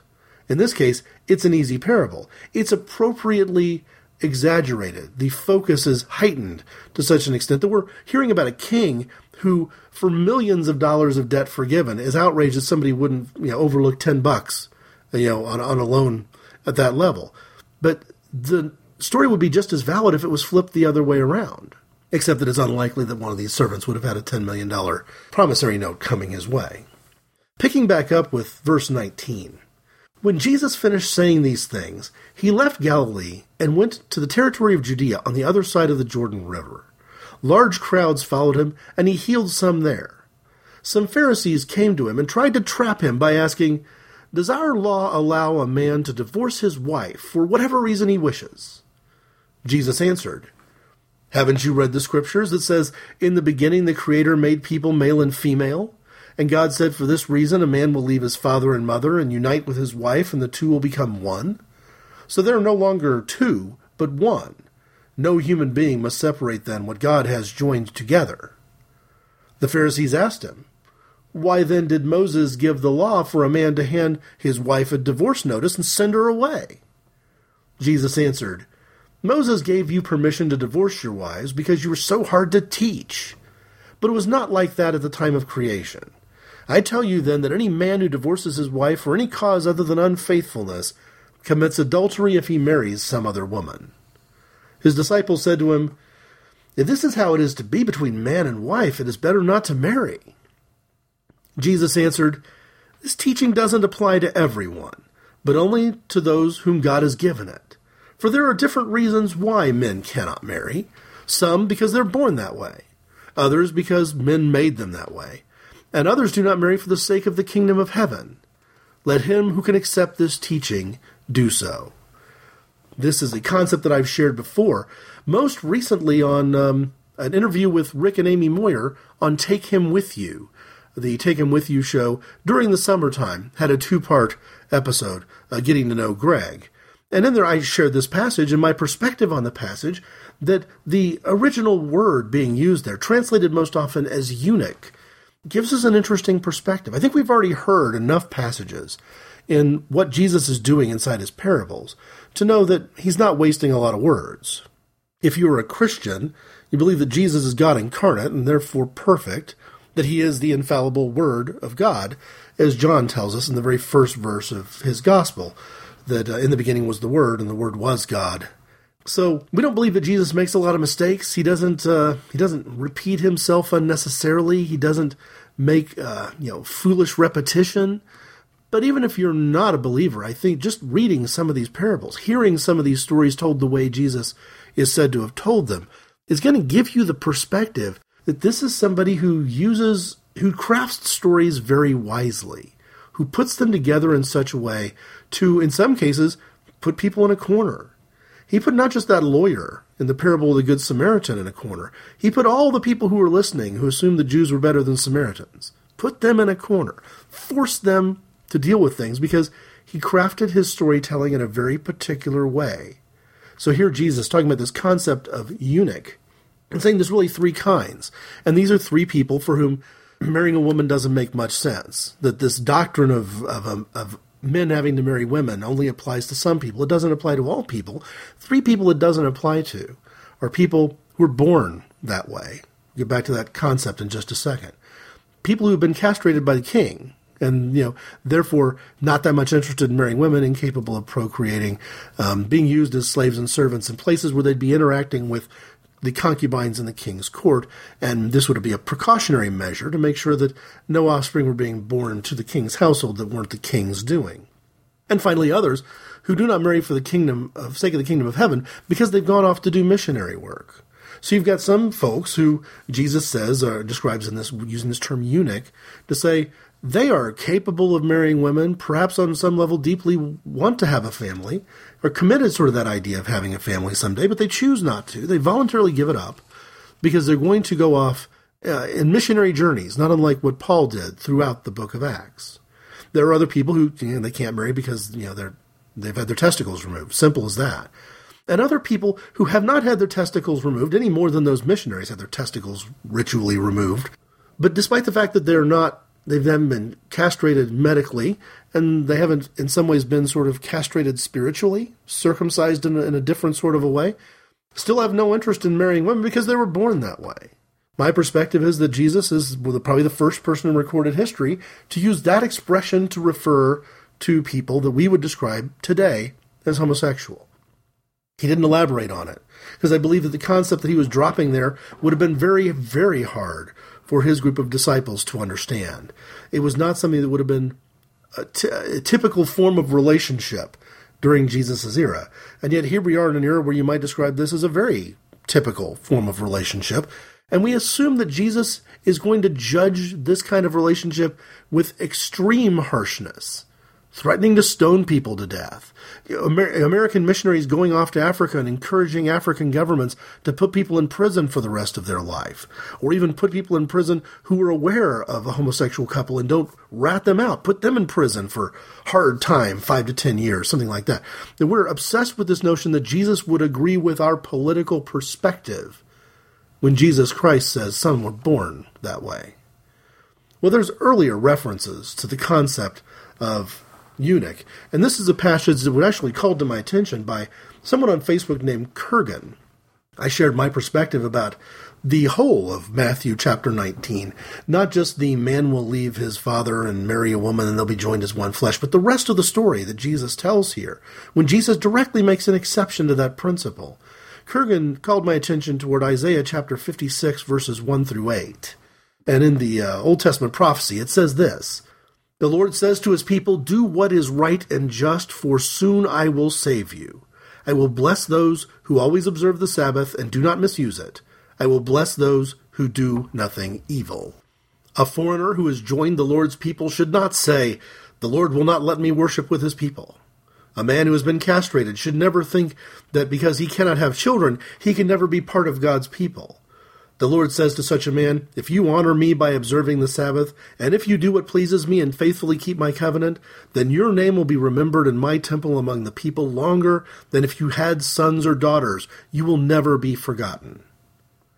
I'm going to suggest that homosexual people who have heard the call of the Lord, who want to be part of the church, who want to be actively involved in ministry, are being described here in this passage. This is a literal eunuch being described in Isaiah, but it ties directly with the examples of figurative eunuchs that Jesus would later mention as recorded in Matthew's gospel. You will never be forgotten, that you'll be remembered in my temple and among my people longer than if you had had sons or daughters. You will have a legacy that has nothing to do with childbearing. And yet the church today seems to be obsessed with drawing a hard connection between marriage and childbirth. Picking up in Isaiah, verse 6, "And the Lord says to those foreigners who become part of his people, who love him and serve him, who observe the Sabbath and faithfully keep his covenant, I will bring you to Zion, my sacred hill, give you joy in my house of prayer, and accept the sacrifices you offer on my altar. My temple will be called a house of prayer for the people of all nations. The sovereign Lord who has brought his people, Israel, home from exile, has promised that he will bring still other people to join them." I think most Christians take comfort in the connection between this passage and what Paul would later do with the Gentiles. When Paul says, hey, the Lord promised that he was going to reconcile the Jews and the Gentiles, that there is no Jew or Gentile at the foot of the cross. There's no slave and free. There's no male and female. In my opinion, there is no gay or straight distinction at the foot of the cross. It is this passage, in part, that Paul would have been referring to.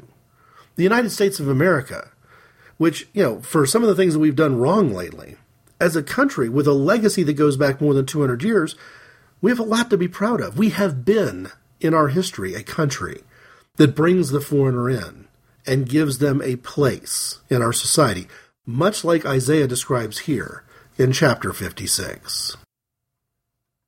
I'm going to catch my breath here for a moment, perhaps play an ad or two, and come back with some of the other passages that perhaps speak directly to Jesus and encountering people who, by our modern standard, we might say had a homosexual orientation. We talk a lot of times, I do in particular, that Jesus had nothing to say about homosexuality. Therefore, Jesus, who fulfilled all the law and replaced it with the commandments that we love God and love our neighbor as we love ourselves, Hasn't put any asterisk on that. But in some ways that might be overstating it just a little bit. In little moments like Born That Way, and a couple of passages I'll share here in a minute, Jesus perhaps does encounter homosexual people, and how he interacts with them, and what he says about them, and what he doesn't say, like go and sin no more, are very, very interesting. Hi there, this is Rick Moyer, the host of the Take Him With You weekly podcast. My wife Amy and I talk every week about all sorts of cool, geeky things going on around our house. Plus, we have some positive words of encouragement, and then a subject every week that is sure to make you think a little bit and hopefully encourage you for the week to come. That's our goal. Visit us at takehimwithyou.com. You can also find us on iTunes. Just search for Take Him With You. I think you'll be pleasantly surprised. Thanks. Hi, I'm Tony Pucci, and I lost my sister Jenny to ALS. Songs for Jenny is a charity CD for ALS patient care and research.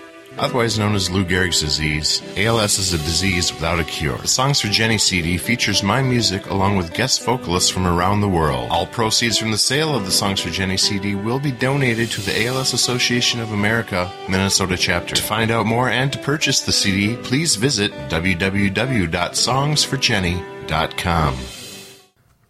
Luke chapter 6, verse 43 through 7, verse 10, Gospel according to Luke, says this, starting with Jesus speaking.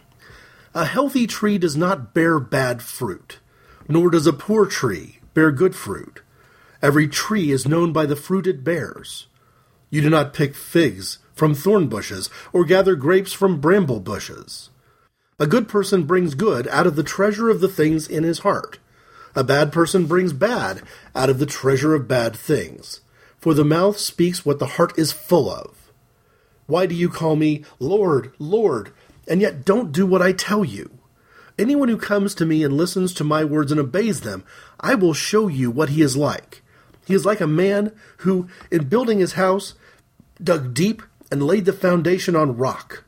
The river flooded over and hit that house but could not shake it, because it was well built. But anyone who hears my words and does not obey them is like a man who built his house without laying a foundation.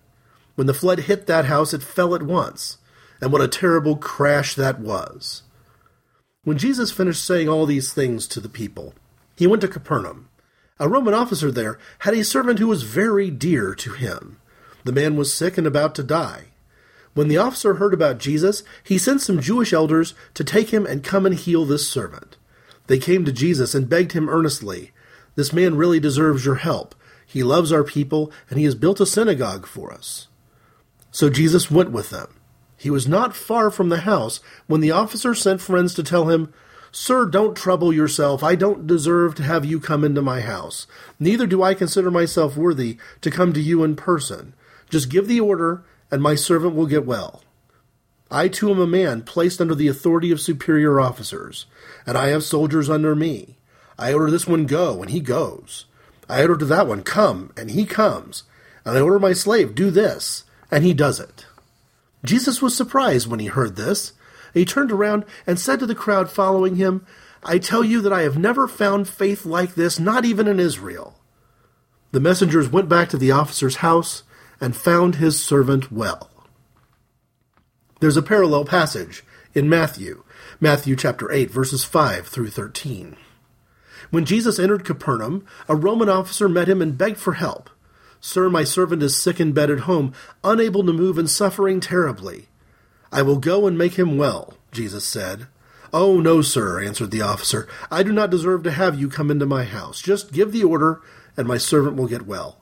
I, too, am a man under authority of superior officers, and I have soldiers under me. I order this one go, and he goes. And I order that one come, and he comes. And I order my slave do this, and he does it." When Jesus heard this, he was surprised, and said to the people following him, "I tell you, I have never found anyone in Israel with faith like this.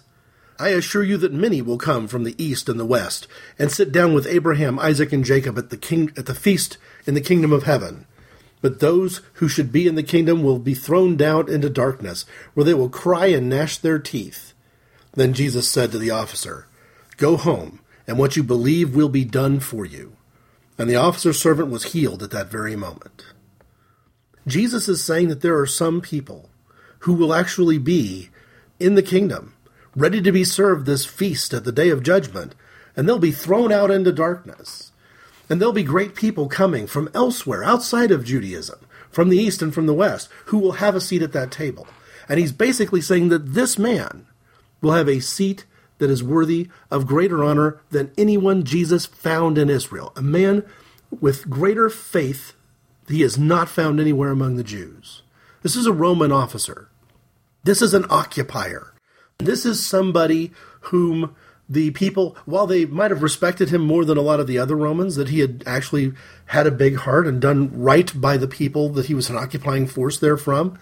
The other thing kind of hidden in this passage, though, is the great probability that this Roman officer might have, like other Roman officers, engaged in homosexual acts. He makes the interesting claim of being somebody who had a servant who was very dear to him. A beloved slave is perhaps closer to a word-for-word translation. And there are many people who believe, it's controversial of course, but there are many people who believe that this servant of his might have actually been the kind of servant where, well, let's call it a servant with benefits, where perhaps sexual favors were exchanged between them. We don't know it because it's not stated. But Jesus here once more has had an opportunity to denounce homosexuality and has chosen not to do it. He could have called out the difference between this beloved slave and other servants of other Roman officers who were different in some way, because either this term beloved slave was referring to this servant with benefits, this quiver bearer type fellow, this shield manager, who was also willing to perform other services on behalf of his captain. But either that was true and Jesus completely overlooks it, is absolutely irrelevant, and is instead taken by the strength of this man's faith, or Jesus had the opportunity here to call out that this beloved slave was different from every other beloved slave you're going to find in this hideously immoral Roman army, yet Jesus did not. I believe that the Lord of all things knew we'd be talking about these things in this day and age. That we'd be having this precise, inappropriate conversation at this precise time, and yet He, the Lord of all, left the matter open to question, and I'm left to wonder why. Where God has left a period, I will not put a question mark. Certainly. But where God has left a comma, I will not put a period either. Or wording it differently, where the Bible is silent, I will not shout.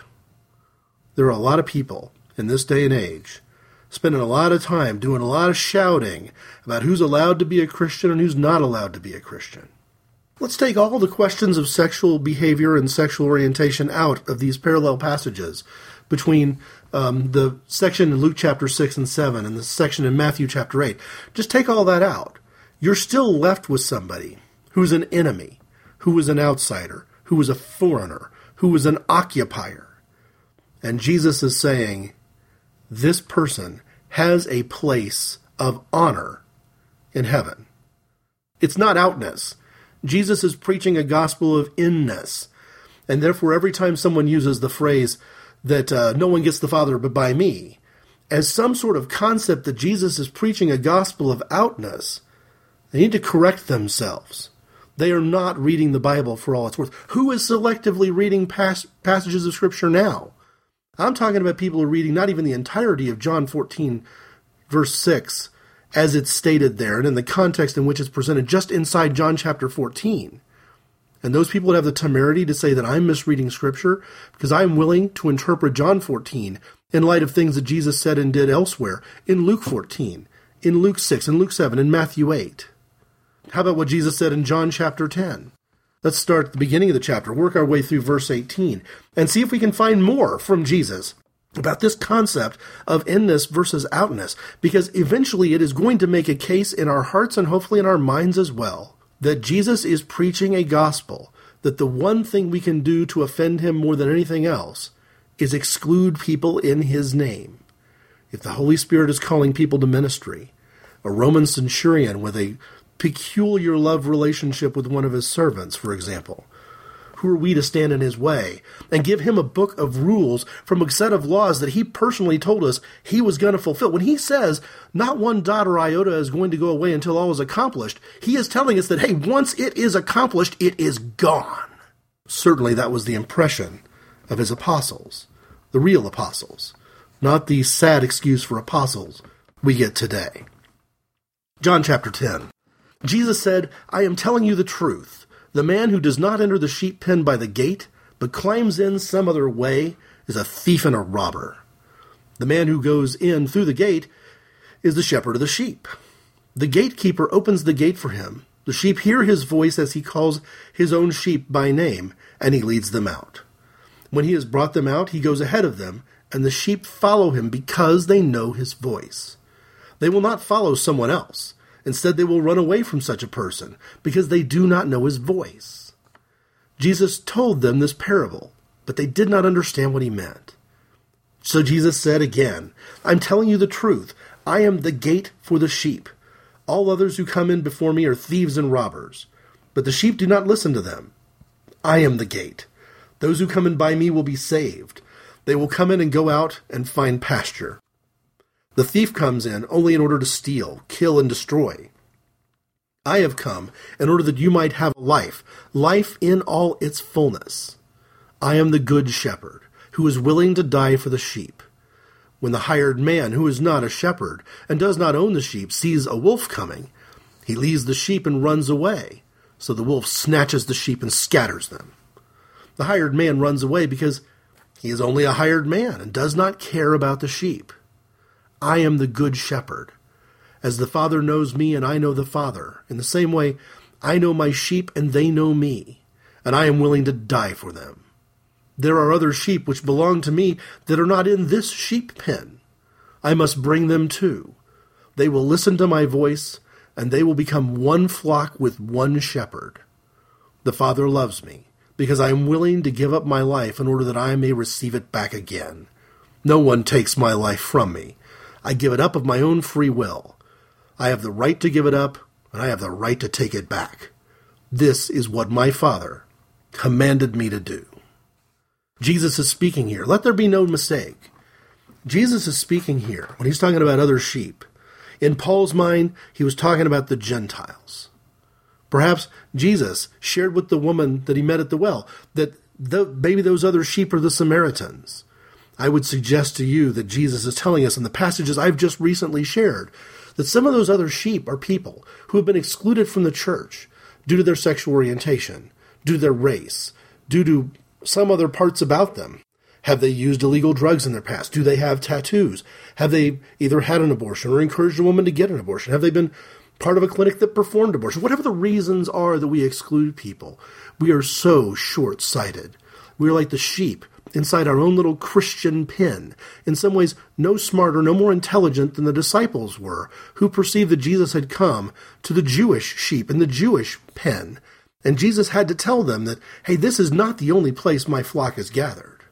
I'm going to come here, I'm going to call out my sheep. They will hear my voice, and they will follow me. But there's going to be other sheep, and they are going to become one flock. Not two separate but equal flocks. One flock. Hello, Dave Prowse here. And when I'm not performing my one-man show, The True Voice of the Dark Side, I listen to Here Goes Nothing on the Simply Syndicated Network. Right, back to rehearsals. Commander, tear this ship apart until you find those plans and bring me all passengers. I want them alive!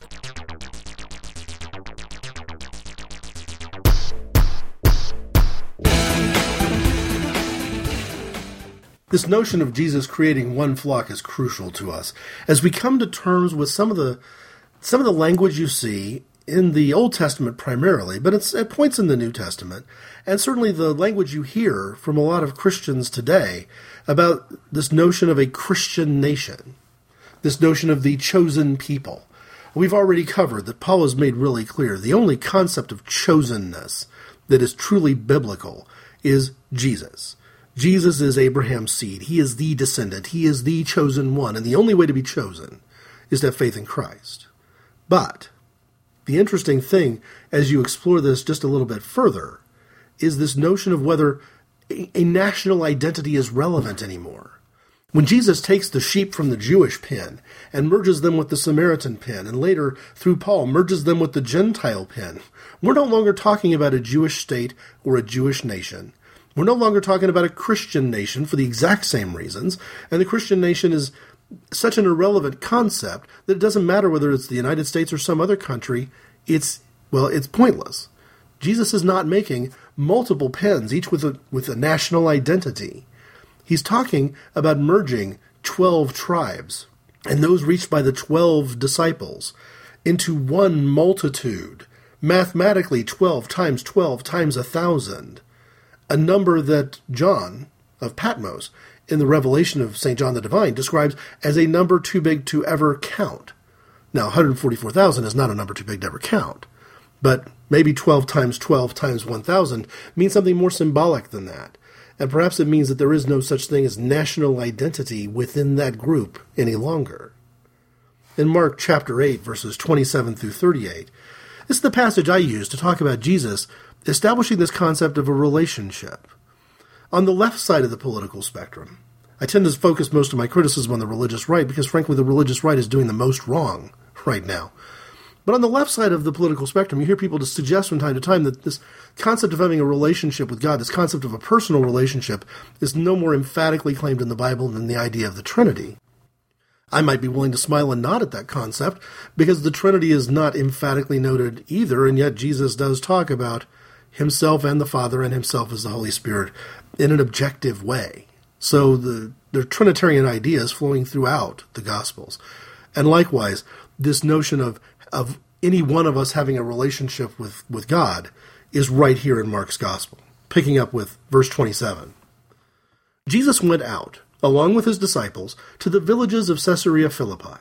And on the way, he questioned his disciples, saying to them, "Who do people say that I am?" They told him, saying, "John the Baptist, and others say Elijah, but others one of the prophets."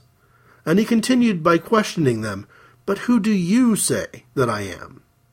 Peter answered and said to him, "You are the Christ."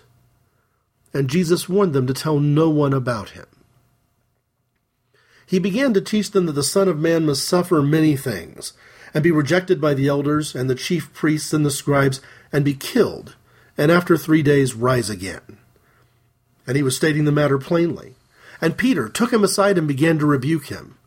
But turning around and seeing his disciples, Jesus rebuked Peter, and said, "Get behind me, Satan, for you are not setting your mind on God's interests, but man's."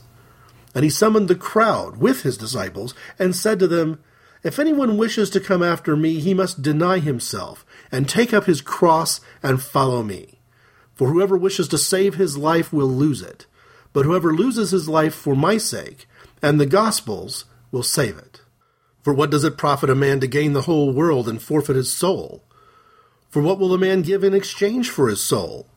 Whoever is ashamed of me and my words in this adulterous and sinful generation, the Son of Man will also be ashamed of him when he comes in the glory of his Father and with the holy angels."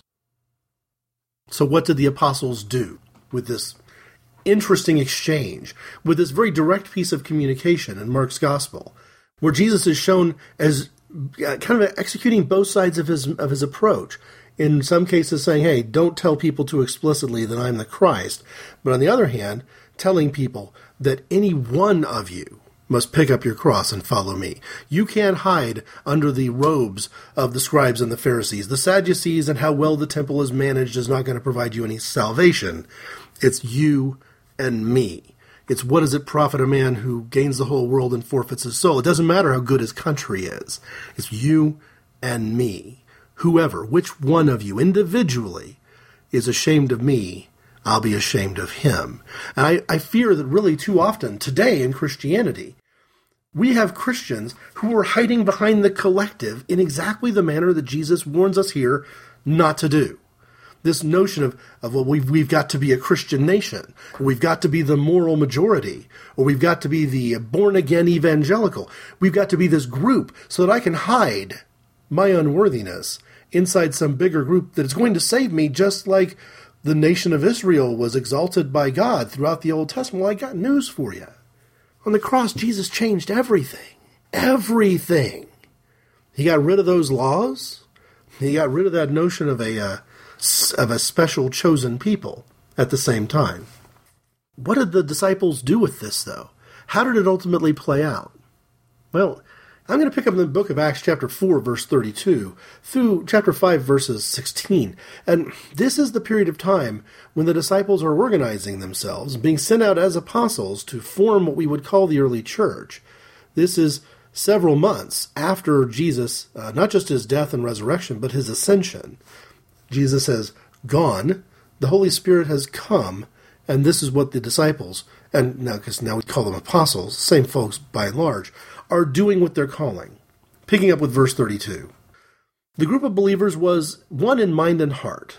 None of them said that any of their belongings were their own, but they all shared with one another everything they had. With great power the apostles gave witness to the resurrection of the Lord Jesus, and God poured rich blessings on them all. There was no one in the group who was in need.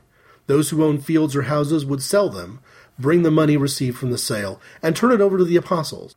And the money was distributed according to the needs of the people. And so it was that Joseph, a Levite born in Cyprus, whom the apostles called Barnabas, meaning one who encourages, sold a field he owned, brought the money, and turned it over to the apostles. But there was a man named Ananias, who with his wife Sapphira sold some property that belonged to them, but with his wife's agreement, he kept part of the money for himself, and turned the rest over to the apostles. Peter said to him, Ananias, why did you let Satan take control of you and make you lie to the Holy Spirit by keeping part of the money you received for the property? Before you sold the property, it belonged to you, and after you sold it, the money was yours. Why then did you decide to do such a thing? You have not lied to the people, you have lied to God. And as soon as Ananias heard this, he fell down dead, and all who heard about it were terrified. The young men came in, wrapped up his body, carried him out, and buried him. About 3 hours later, his wife, not knowing what had happened, came in. Peter asked her, Tell me, was this the full amount you and your husband received for your property? Yes, she answered, the full amount. So Peter said to her, Why did you and your husband decide to put the Lord's Spirit to the test? The men who buried your husband are at the door right now, and they will carry you out too. At once she fell down at his feet and died. The young men came in, saw that she was dead, so they carried her out and buried her beside her husband. The whole church and all the others who heard this were terrified. Many miracles and wonders were being performed among the people by the apostles. All the believers met together in Solomon's porch. Nobody outside the group dared join them, even though the people spoke highly of them. But more and more people were added to the group, a crowd of men and women who believed in the Lord. As a result of what the apostles were doing, sick people were carried out onto the streets and placed on beds and mats, so that at least Peter's shadow might fall on some of them as he passed by. And the crowds of people came in from towns around Jerusalem, bringing those who were sick or who had evil spirits in them, and they were all healed. If nothing else, this strange passage from the book of the Acts of the Apostles gives us a sense of just how seriously the apostles took the idea that individually we are accountable for our actions before God, that there is no longer this notion of a chosen people, or a group of temple priests, or a Christian nation who can speak for us, either to do good, to cover up for our sins, or to make mistakes for which we'll be judged. This idea that if two people who are in love with each other, who happen to be of the same gender, are allowed to live peacefully in what we assume to be a blissful relationship, that all of us are somehow doomed because the Lord is going to cast his spell of anger upon us. It's inconsistent with what Jesus taught in the Gospel according to Mark. It's inconsistent with the stories that are related afterward in the Acts of the Apostles. Jesus has told us, you are accountable before God before your own actions, and you are accountable before God for your own beliefs, too. If I think of it when I get to the different drummer segment, I may come back to that specific point, because our different drummer this week, I think, turned and really opened up her relationship with the Lord on that very point. I can't blame the pastor. I can't hide behind the words of a book. I am accountable to the Lord for what I believe and for what I do about it, Because Jesus said, if any one of you wants to be in relationship with me, pick up your own cross. No one's carrying it for you. Peoples of the universe, please attend carefully. The message that follows is vital to the future of you all. Greetings, fellow wanderers in the fourth dimension. I'm Emma Foster. And I'm Michael Mould. And we're the hosts of the greatest show in the galaxy, Simply Syndicated's foray into all things Doctor Who. From the old... Hey, Doctor Who? What are you talking about? To the new. I'm the Doctor, I'm worse than everybody's aunt. From the good... We obey no one! We are the superior beings! To the bad... No, not the Mind Probe. From the sublime... Don't blink. Don't even blink. Blink and you're dead. To the ridiculous... My dreams of conquest! We'll be sharing our thoughts and feelings across the broad spectrum of the Whoniverse. You're serious, aren't you? About what I do, yes. Not necessarily the way I do it. As the greatest show in the galaxy, part of the Simply Syndicated 21st Century Media Network. Splendid fellows, all of you. Was everybody on board with these ideas of Jesus and the words he was preaching? Well, we know that everybody wasn't. It's easy pickings from a sharpshooting perspective to point the crosshairs at the Pharisees. The Pharisees are mentioned numerous times. The Sadducees don't get a clean break either.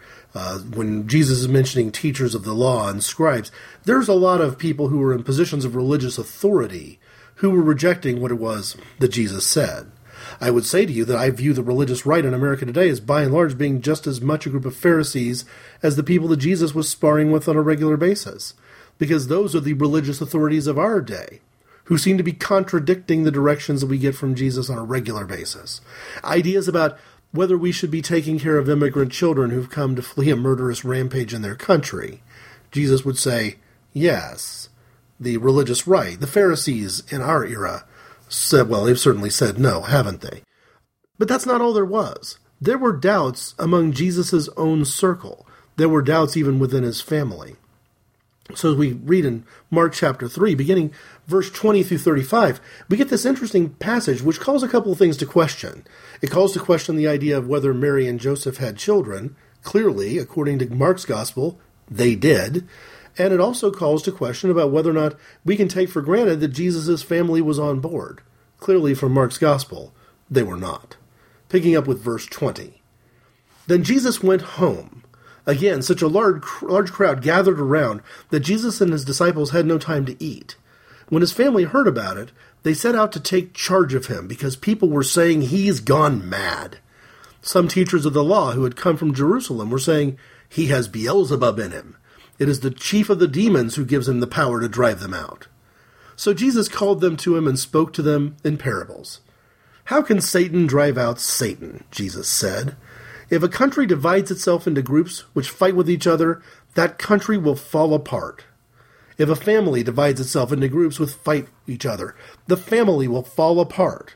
So if Satan's kingdom divides into groups, it cannot last, but will fall apart and come to an end. No one can break into a strong man's house and take away his belongings unless he first ties up the strong man. Then he can plunder the house.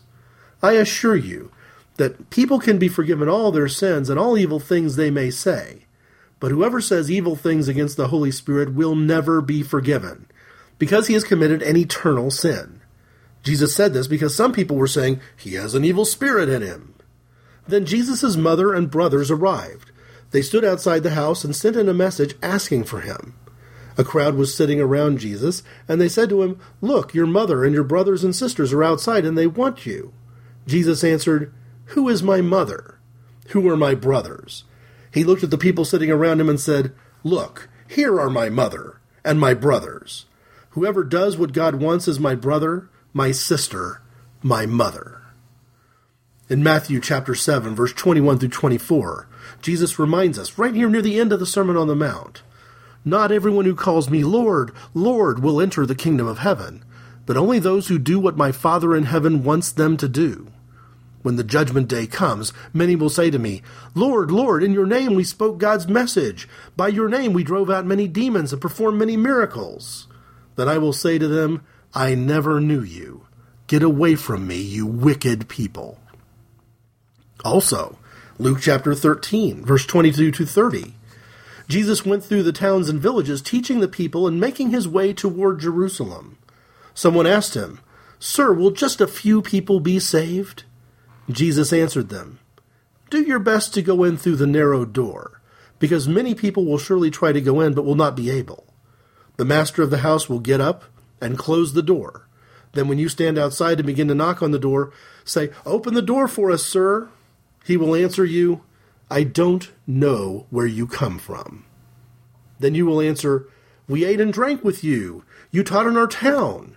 But he will say, 'I don't know where you come from. Get away from me, all you wicked people.' How you will cry and gnash your teeth when you see Abraham, Isaac, and Jacob, and all the prophets in the kingdom of God, while you are thrown out. People will come from the east and the west, from the north and the south, and sit down at the feast in the kingdom of God. Then those who are now last will be first, and those who are now first will be last."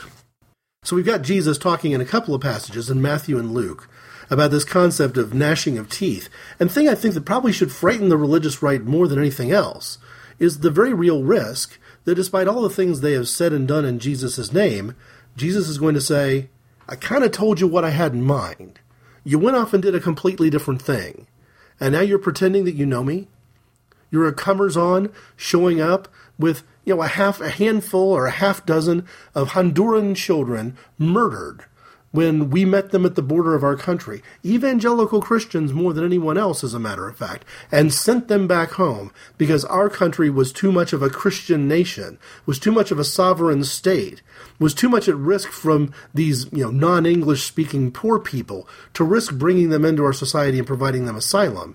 It strikes me as exactly the kind of thing that might lead Jesus to say, "Hey, you know what? I never knew you. I did know a handful of Honduran children, but I never knew you." To me, the worst thing about the political approach here, to switch over to the political side of it, Inappropriate Conversations show, is how often the politics of the religious right is used to divide.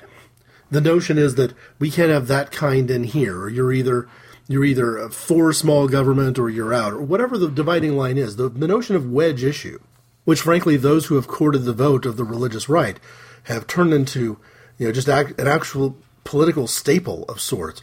Those wedge issues and the wedges that they create fly right in the face of what Jesus says in Mark chapter 3. If a country divides itself into two groups with fight with each other, that country will fall apart.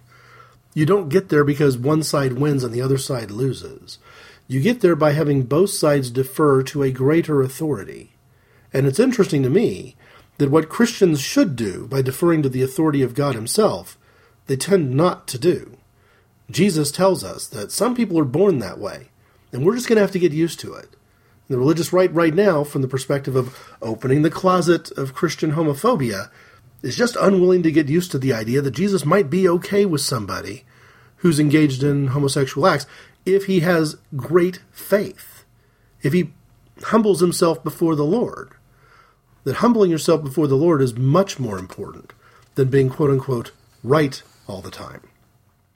But really this question from the perspective of homosexuality, and it all comes down to the obsession over gay marriage. And I think a lot of this, from an Inappropriate Conversations perspective, especially from a political perspective, has sort of sat on the sidelines. And I guess maybe it's important that before I go further and quote again from Mark's Gospel, I might want to make clear what my perspective here is, because I'm not sure I've accomplished it as well as I should. I believe that the government should be out of the marriage business. I don't think that it serves Christianity well for us to have something that we view as a sacred, almost sacrament. For some Christian denominations, marriage is an actual sacrament. Why in the world are we yielding it to the hands of government? We ought to be holding it in the church where it belongs. How do you get there? Well, you get there by saying that the government is in the business of civil unions, and that everybody, including my own marriage, is, from the perspective of the U.S. government, or the state that I live in, not truly a marriage. It's simply a civil union.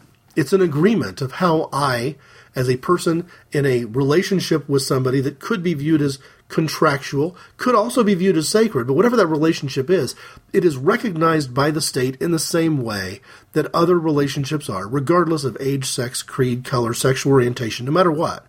The state should not care. The state should simply be in the business of making sure that due process is followed and that everyone has equal rights. That's the American scripture. But that doesn't mean marriage goes away. It just means that what we call marriage moves into the church. And if you've got a church that refuses to allow the word marriage to be applied to a couple who come to see you with a piece of paper that says they've already engaged in a civil union with the state and that they want to have the ceremony to actually create a marriage in the eyes of God, you have the right to say no to that. Period. That should be sacred. That any church has the right to marry whom they please, and they have the right to not marry whom they please. And maybe the only stipulation we provide is that there be a civil partnership in place to make sure that no laws are being broken, to make sure that people are not being abused, people being forced into forced marriages too young, or multiple partner marriages where we know that there tends to be a lot of coercion and abuse engaged in those relationships. It answers the questions that people raise and fear about pedophilia and bestiality and all that other sort of stuff. The state's not going to grant a civil union between a 40-year-old man and a 4-year-old girl. It's not going to happen.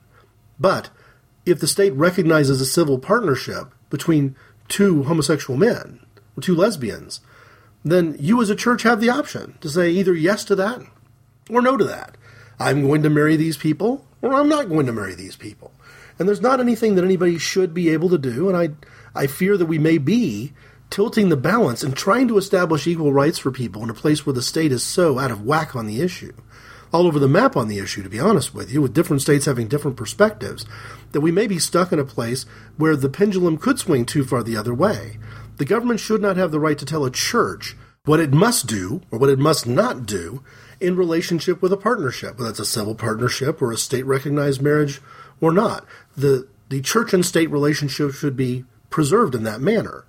But too often today, we're seeing people whose entrepreneurial business model is based around commerce, who are not priests, who are not bishops, who are not pastors in the sense of pastoring a local church, asserting that they have some sort of cathedral rights in terms of how they interact with others. It's appropriate for the state to say people have the right to engage freely in commerce without prejudice, regardless of race, color, creed, so forth and so on. And you do not get to assert your religious faith in that avenue. But at the same time, if a civil partnership concept like the one I envisioned when this issue first cropped up about 10 years ago, if that were to be the law of the land today, it would still be a law that protects a church that says, I refuse to marry those two people. That ought to be good enough, refusing to marry those two people for any reason whatsoever. In fact, I would actually tell that interracial couple that I'm not sure you want to be able to force that church to marry you against its will, because why should the most sacred day in your relationship be tarnished by the hateful prejudice of the pastor that you're asking to lead the ceremony? That's kind of where I stand on this issue. But the biggest problem that the churches have when they begin to assert some sort of apocalyptic vision to the significance of marriage, when they start talking about God striking us all dead because the state may recognize the legal rights of people who are in a marriage relationship that that particular church may not have been willing to participate in by marrying the couple, they make an argument about an eternal quality of marriage, which we know from the Bible is not true. We know it from Mark chapter 12, verses 18 through 34. Then some Sadducees, who say that people will not rise from death, came to Jesus and said, Teacher, Moses wrote this law for us. If a man dies and leaves his wife but no children, then that man's brother must marry the widow so that they can have children who will be considered the dead man's children. Once there were 7 brothers. The oldest got married and died without having children. Then the second one married the woman, and he also died without having children. The same thing happened to the third brother, and then to all the rest. All 7 brothers married the woman and died without having children.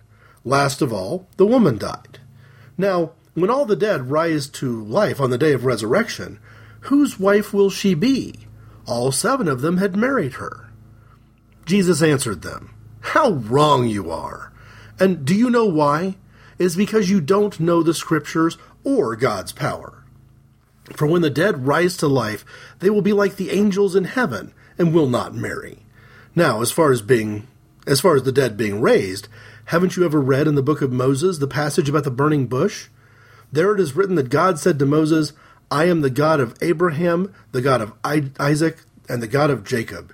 He is the God of the living, not of the dead. You are completely wrong."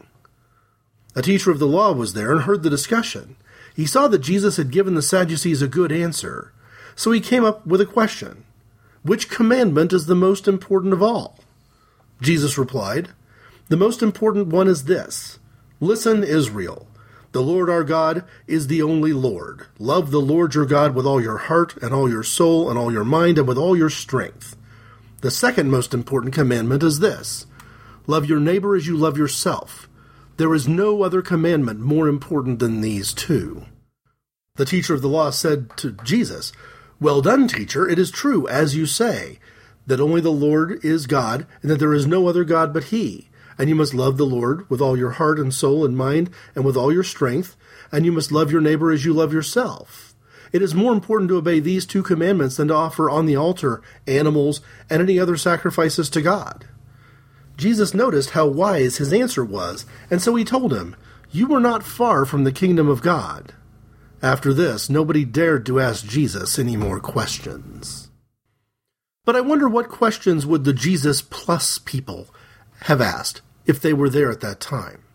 Because the Jesus Plus crowd believes that these two commandments are important as Jesus says, but also the 10 Commandments, and also all the rules about sexual morality, and also. And what I tend to hear when I tell people that no, it really comes down to just love God and love your neighbor. And with the Holy Spirit's power, you will not do anything that is offensive to the Lord, even if it appears to break the letter of the Old Testament laws. Their question to me might be, therefore their question back to Jesus might be, well, show me exactly what you're talking about. Are you even quoting the Old Testament correctly? Because the Old Testament has the law, not the New Testament. As if, as I've shared before, that idea is even relevant. But just to humor people, I will go back to the Old Testament, and we'll see if Jesus has described accurately what's written there. Deuteronomy chapter 6, verses 1 through 9. "These are all the laws that the Lord your God commanded me to teach you. Obey them in the land that you are about to enter and occupy. As long as you live, you and your descendants are to honor the Lord your God and obey all his laws that I am giving you, so that you may live in that land a long time. Listen to them, people of Israel, and obey them. Then all will go well with you, and you will become a mighty nation, and live in that rich and fertile land just as the Lord, the God of our ancestors, has promised. Israel, remember this, the Lord, and the Lord alone is our God. Love the Lord your God with all your heart, with all your soul, and with all your strength. Never forget the commands I am giving you today. Teach them to your children. Repeat them when you are at home and when you are away, and when you are resting and when you are working. Tie them on your arms. Wear them on your foreheads as a reminder. Write them on the doorposts of your houses and on your gates." And Leviticus chapter 19, verses 15 through 18. "Be honest and just when you make decisions in legal cases. Do not show favoritism to the poor or fear the rich. Do not spread lies about anyone. And when someone is on trial for his life, speak out if your testimony can help. I am the Lord. Do not bear a grudge against others, but settle your differences with them, so that you will not commit a sin because of them. Do not take revenge on others, or continue to hate them, but love your neighbors as you love yourself. I am the Lord." So if that, as they say, is the Word of God written for the people of God in the time of the Old Testament, what is the Word of God on this matter written for the people of God in the time of the New Testament? It's Romans chapter 13, verses 1 through 10, and it says some very ironic things about the attitude of many religious conservatives about our government today, starting with verse 1. "Everyone must obey state authorities because no authority exists without God's permission, and the existing authorities have been put there by God. Whoever opposes the existing authority opposes what God has ordered, and anyone who does so will bring judgment on himself. For rulers are not to be feared by those who do good, but by those who do evil. Would you like to be unafraid of those in authority? Then do what is good, and they will praise you, because they are God's servants working for your own good. But if you do evil, then be afraid of them, because their power to punish is real. They are God's servants, and carry out God's punishment on those who do evil. For this reason, you must obey the authorities, not just because of God's punishment, but also as a matter of conscience. That is also why you pay taxes, because the authorities are working for God when they fulfill their duties. Pay then what you owe them. Pay them your personal and property taxes, and show respect and honor for them all. Be under obligation to no one. The only obligation you have is to love one another. Whoever does this has obeyed the law. The commandments: do not commit adultery, do not commit murder, do not steal, do not desire what belongs to someone else. All these and any others besides are summed up in the one command: love your neighbor as you love yourself. If you love others, you will never do them wrong. To love, then, is to obey the whole law.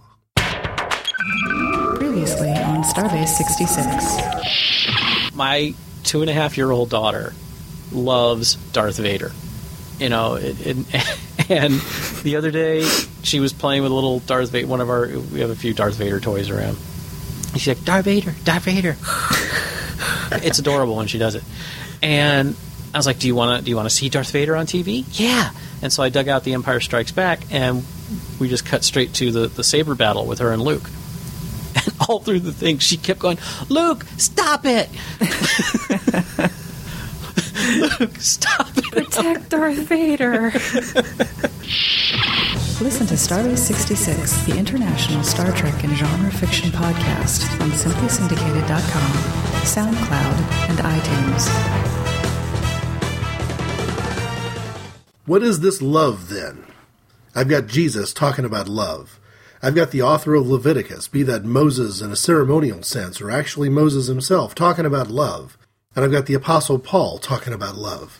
Well, conveniently, Paul probably does the best job of giving us a definition that we can work with. I'm going to put the 13th chapter of 1 Corinthians in context, though, starting with chapter 12, verse 27, and stretching over into chapter 14, verse 1. All of you are Christ's body, and each one has a part of it. In the church, God has put all in place. In the first place, apostles. In the second place, prophets. And in the third place, teachers. Then those who perform miracles, followed by those who are given the power to heal, or to help others, or to direct them, or to speak in strange tongues. They are not all apostles or prophets or teachers. Not everyone has the power to work miracles, or to heal diseases, or to speak in strange tongues, or to explain what is said. Set your hearts, then, on the more important gifts. Best of all, however, is the following way. I may be able to speak in the languages of human beings and even of angels, but if I have no love, my speech is no more than a noisy gong or a clanging bell. I may have the gift of inspired preaching. I may have all knowledge and understand all secrets. I may have all the faith needed to move mountains, but if I have no love, I am nothing. I may give away everything I have, and even give up my body to be burned, but if I have no love, this does me no good. Love is patient and kind. It is not jealous, or conceited, or proud. Love is not ill-mannered, or selfish, or irritable. Love does not keep a record of wrongs. Love is not happy with evil, but is happy with the truth. Love never gives up, and its faith, hope, and patience never fail. Love is eternal. There are inspired messages, but they are only temporary. There are gifts of speaking in strange tongues, but they will cease. There is knowledge, but it will pass. For our gifts of knowledge and of inspired messages are only partial. But when what is perfect comes, then what is partial will disappear. When I was a child, my speech, feelings, and thinking were all those of a child. Now that I am an adult, I have no more use for childish ways. What we see now is like a dim image in a mirror. Then we shall see face to face. What I know now is only partial. Then it will be complete as God's knowledge of me. Meanwhile, these three remain: faith, hope, and love. And the greatest of these is love. It is love, then, that you should strive for. Set your hearts on spiritual gifts, especially the gift of proclaiming God's message. So, I think Paul is suggesting here that If the greatest gift is love, and if we should set our hearts toward the spiritual gift of proclaiming God's message, we must need to be talking about how God shows his love. Traditionally in the church, the place you hear this most often is in John chapter 3, verses 1 through 17. There was a Jewish leader named Nicodemus, who belonged to the party of the Pharisees. One night he went to Jesus and said to him, "Rabbi, we know that you are a teacher sent by God. No one could perform the miracles you are doing unless God were with him." Jesus answered, "I am telling you the truth. No one can see the kingdom of God without being born again." "How can a grown man be born again?" Nicodemus asked. "He certainly cannot enter his mother's womb and be born a second time." "I am telling you the truth," Jesus replied, "that no one can enter the kingdom of God without being born of water and the Spirit. A person is born physically of human parents, but is born spiritually of the Spirit. Do not be surprised because I tell you that all must be born again. The wind blows wherever it wishes. You hear the sound that it makes, but you do not know where it comes from or where it is going. It is like that with everyone who is born of the Spirit." "How can this be?" asked Nicodemus. It's important to note here, jumping in, that when Jesus is talking about being born again, he's talking about the infilling, indwelling, and relationship with the Holy Spirit. You often hear Christians today describe this concept of born-again Christian as being aligning oneself with a set of specific beliefs. But Jesus is not talking about creed. He's not talking about alignment with belief. And he's certainly not talking about something that you do. This concept of being born again is talking about having a relationship with the spirituality of the Spirit. That's a different matter altogether than what you often hear described politically as the concept of born again. But jumping back in, Nicodemus is asked how this can be, and Jesus answered, "You are a great teacher in Israel, and you don't know this? I am telling you the truth. We speak of what we know and report what we have seen, yet none of you is willing to accept our message. You do not believe me when I tell you about the things of this world. How will you ever believe me then when I tell you about the things of heaven? And no one has ever gone up to heaven except the Son of Man who came down from heaven. As Moses lifted up the bronze snake on a pole in the desert, in the same way the Son of Man must be lifted up, so that everyone who believes in him may have eternal life. For God loved the world so much that he gave his only Son, so that everyone who believes in him may not die but have eternal life. For God did not send his Son into the world to be its judge, but to be its Savior." I mentioned that I was going to be repeating myself a bit here. I've talked about this passage before in an episode about the worst Easter Sunday service I have ever seen before.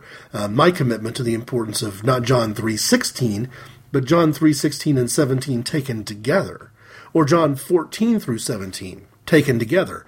But it's worth calling back again to what Jesus is referring to, because I think probably most Christians today, and certainly a lot of people who've not very actively read the Bible, could easily be confused by why Jesus is referring to Moses and this concept of lifting up a bronze snake on a pole in the desert. We don't hear that in the context of "For God so loved the world he gave his only Son," but that's what Jesus is talking about. He's talking about himself being lifted up on a cross and other people seeing and having faith in what that means and what came after it. The parallel passage is in Numbers, chapter 21, verses 4 through 9. The Israelites left Mount Hor by the road that leads to the Gulf of Aqaba in order to go around the territory of Edom. But on the way, people lost their patience and spoke against God and Moses. They complained, "Why did you bring us out of Egypt to die in this desert where we have no food or water? We can't stand any more of this miserable food." Then the Lord sent poisonous snakes among the people, and many Israelites were bitten and died. The people came to Moses and said, "We sinned when we spoke against the Lord and against you. Now pray to the Lord to take these snakes away." So Moses prayed for the people. Then the Lord told Moses to make a metal snake and put it on a pole so that anyone who was bitten could look at it and be healed. So Moses made a bronze snake and put it on a pole, and anyone who had been bitten would look to the snake and be healed. One of the interesting things to me about this story is its testimony about faith.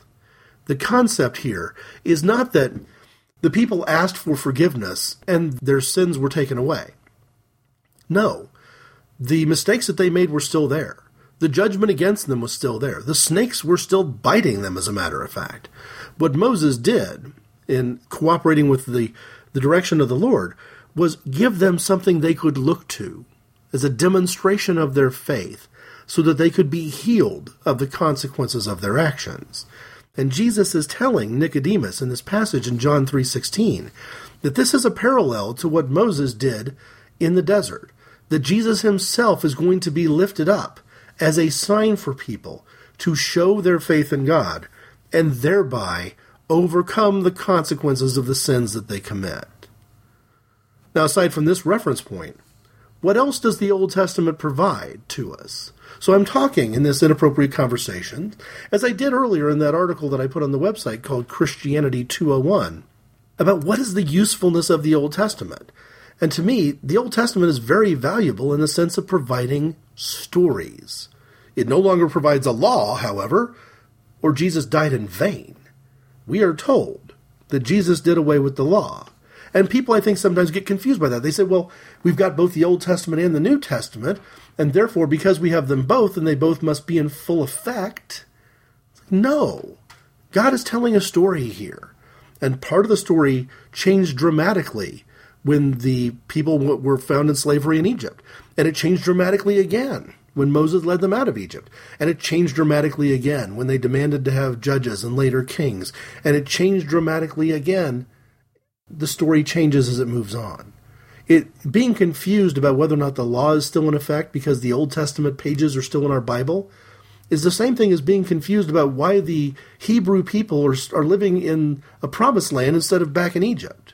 Well, they stopped living in Egypt. The Exodus tells that story. Now they're in the promised land. No longer in Egypt, in the promised land. Well, guess what? Paul tells us, no longer on the yoke and burden of the law. We're in the era of faith. We're looking to Jesus, not unlike the bronze snake being held aloft for people who had been bitten to be healed. Similar idea. But I'm not in favor of removing the Old Testament. There was an early heretic, and I think it's important as Christians that we understand not just the early saints, but also those early sinners, to get a grasp on what the church meant at the time and how it's evolved to where we are today. And around the year 140, a man named Marcion always has been my favorite heretic, as a matter of fact, because if you got to have a favorite heretic, you might as well pick one who provides an object lesson for this day and age. He decided that he couldn't reconcile the wrath and judgment of God of the Old Testament with the things that Jesus was preaching. He was unable to make the growth and the journey through the story. He, like so many Christians today, needed both of these things to have an equal validity, despite the fact that a story was being told. And so what he did was he cut off the entire Old Testament, got rid of it. That was a different God. That was the bad old angry God. And he kept only the parts of the New Testament that referred essentially to Jesus and the elimination of the law. So he kept an edited version of Luke's gospel, got rid of most of the other gospels, focused on the letters of Paul, edited those as well, got rid of some of the other letters, didn't have time for Revelations, and produced his own little book. Now, two things are interesting here. First, you've got a version of the Bible that is coming together in the year 142 through the person of a heretic named Marcion. And because there was no accepted canon, that would come more than 500 years later, a final version of this is the Old and New Testament, more or less as we have it today. So it was really Marcion's decision to create his own set of approved scriptures that sort of led the early church to decide, I guess we can't just be circulating these letters and these gospels. We better put it all together in one sort of approved set of, into one book. So Marcion's where we got that from. But notice the mistake that Marcion made.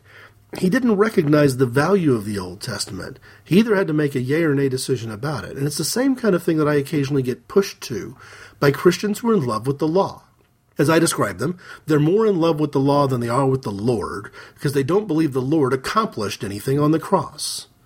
But having said that, I see value in the Old Testament because the Old Testament has the stories that we can use to interpret, frankly, a lot of the things that Paul and the gospel writers just casually mention. Oh, yeah, hey, remember when Moses put that snake on a pole? Well, you're not going to remember that if you don't have the book of Numbers. So, to me, ironically, having talked about how important the Old Testament is for its stories alone, and looking back at this passage in Numbers and also in John chapter 3, and what it tells us about how God works through faith, not a magic, superstitious, make the evil spirits go away, but if you've got something that you've stumbled into because of the consequences of terrible action, you're still going to face those consequences. But a more spiritual form of salvation comes through faith. I could go to the Old Testament and tell all those stories, because I do love those stories. I value the Old Testament because, in large part, because of its storytelling and how it's so essential to know the background. But instead, I'm going to go to the New Testament and let one of the New Testament letter writers tell those stories. So I'm going to tell the stories through that particular form of storytelling. In Hebrews, chapter 11, verse 1, through chapter 12, verses 11, where primarily the focus is on example after example we've been given of the importance of faith.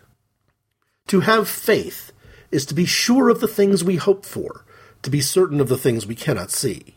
It was by their faith that the people of ancient times won God's approval. It was by faith that we understand that the universe was created by God's word, so that what can be seen was made out of what cannot be seen. It was faith that made Abel offer God a better sacrifice than Cain's. Through faith, he won God's approval as a righteous man, because God approved of his gifts. By means of his faith, Abel still speaks even though he is dead. It was faith that kept Enoch from dying. Instead, he was taken up to God, and nobody could find him, because God had taken him up. The scripture says that before Enoch was taken up, he had pleased God. No one can please God without faith, for whoever comes to God must have faith that God exists and rewards those who seek him. It was faith that made Noah hear God's warnings about the things in the future that he could not see.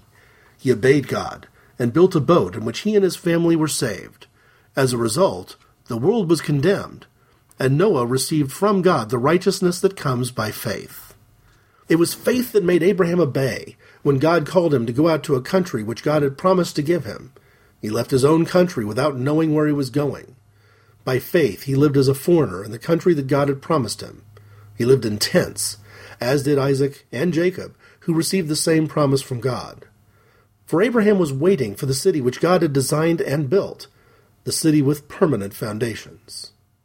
It was faith that made Abraham able to become a father, even though he was too old, and Sarah herself could not have children.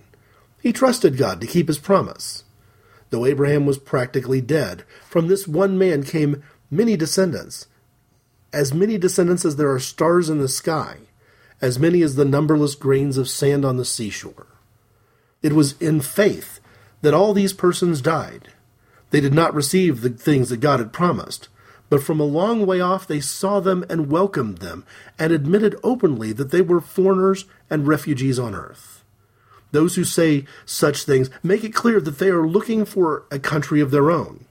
They did not keep thinking about the country they had left. If they had, they would have had the chance to return. Instead, it was a better country they longed for, a heavenly country.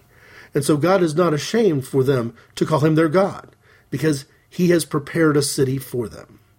It was faith that made Abraham offer his son Isaac as a sacrifice when God put Abraham to the test. Abraham was the one to whom God made the promise, yet he was ready to offer his only son as a sacrifice. God said to him, "It is through Isaac that you will have the descendants I promised." Abraham reckoned that God was able to raise Isaac from death, and, so to speak, Abraham did receive Isaac back from death. It was faith that made Isaac promise blessings for the future to Jacob and Esau. It was faith that made Jacob bless each of the sons of Joseph just before he died. He leaned on the top of his walking stick and worshipped God. It was faith that made Joseph, when he was about to die, speak of the departure of the Israelites from Egypt and leave the instructions about what should be done with his body. It was faith that made the parents of Moses hide him for 3 months after he was born. They saw that he was a beautiful child, and they were not afraid to disobey the king's order.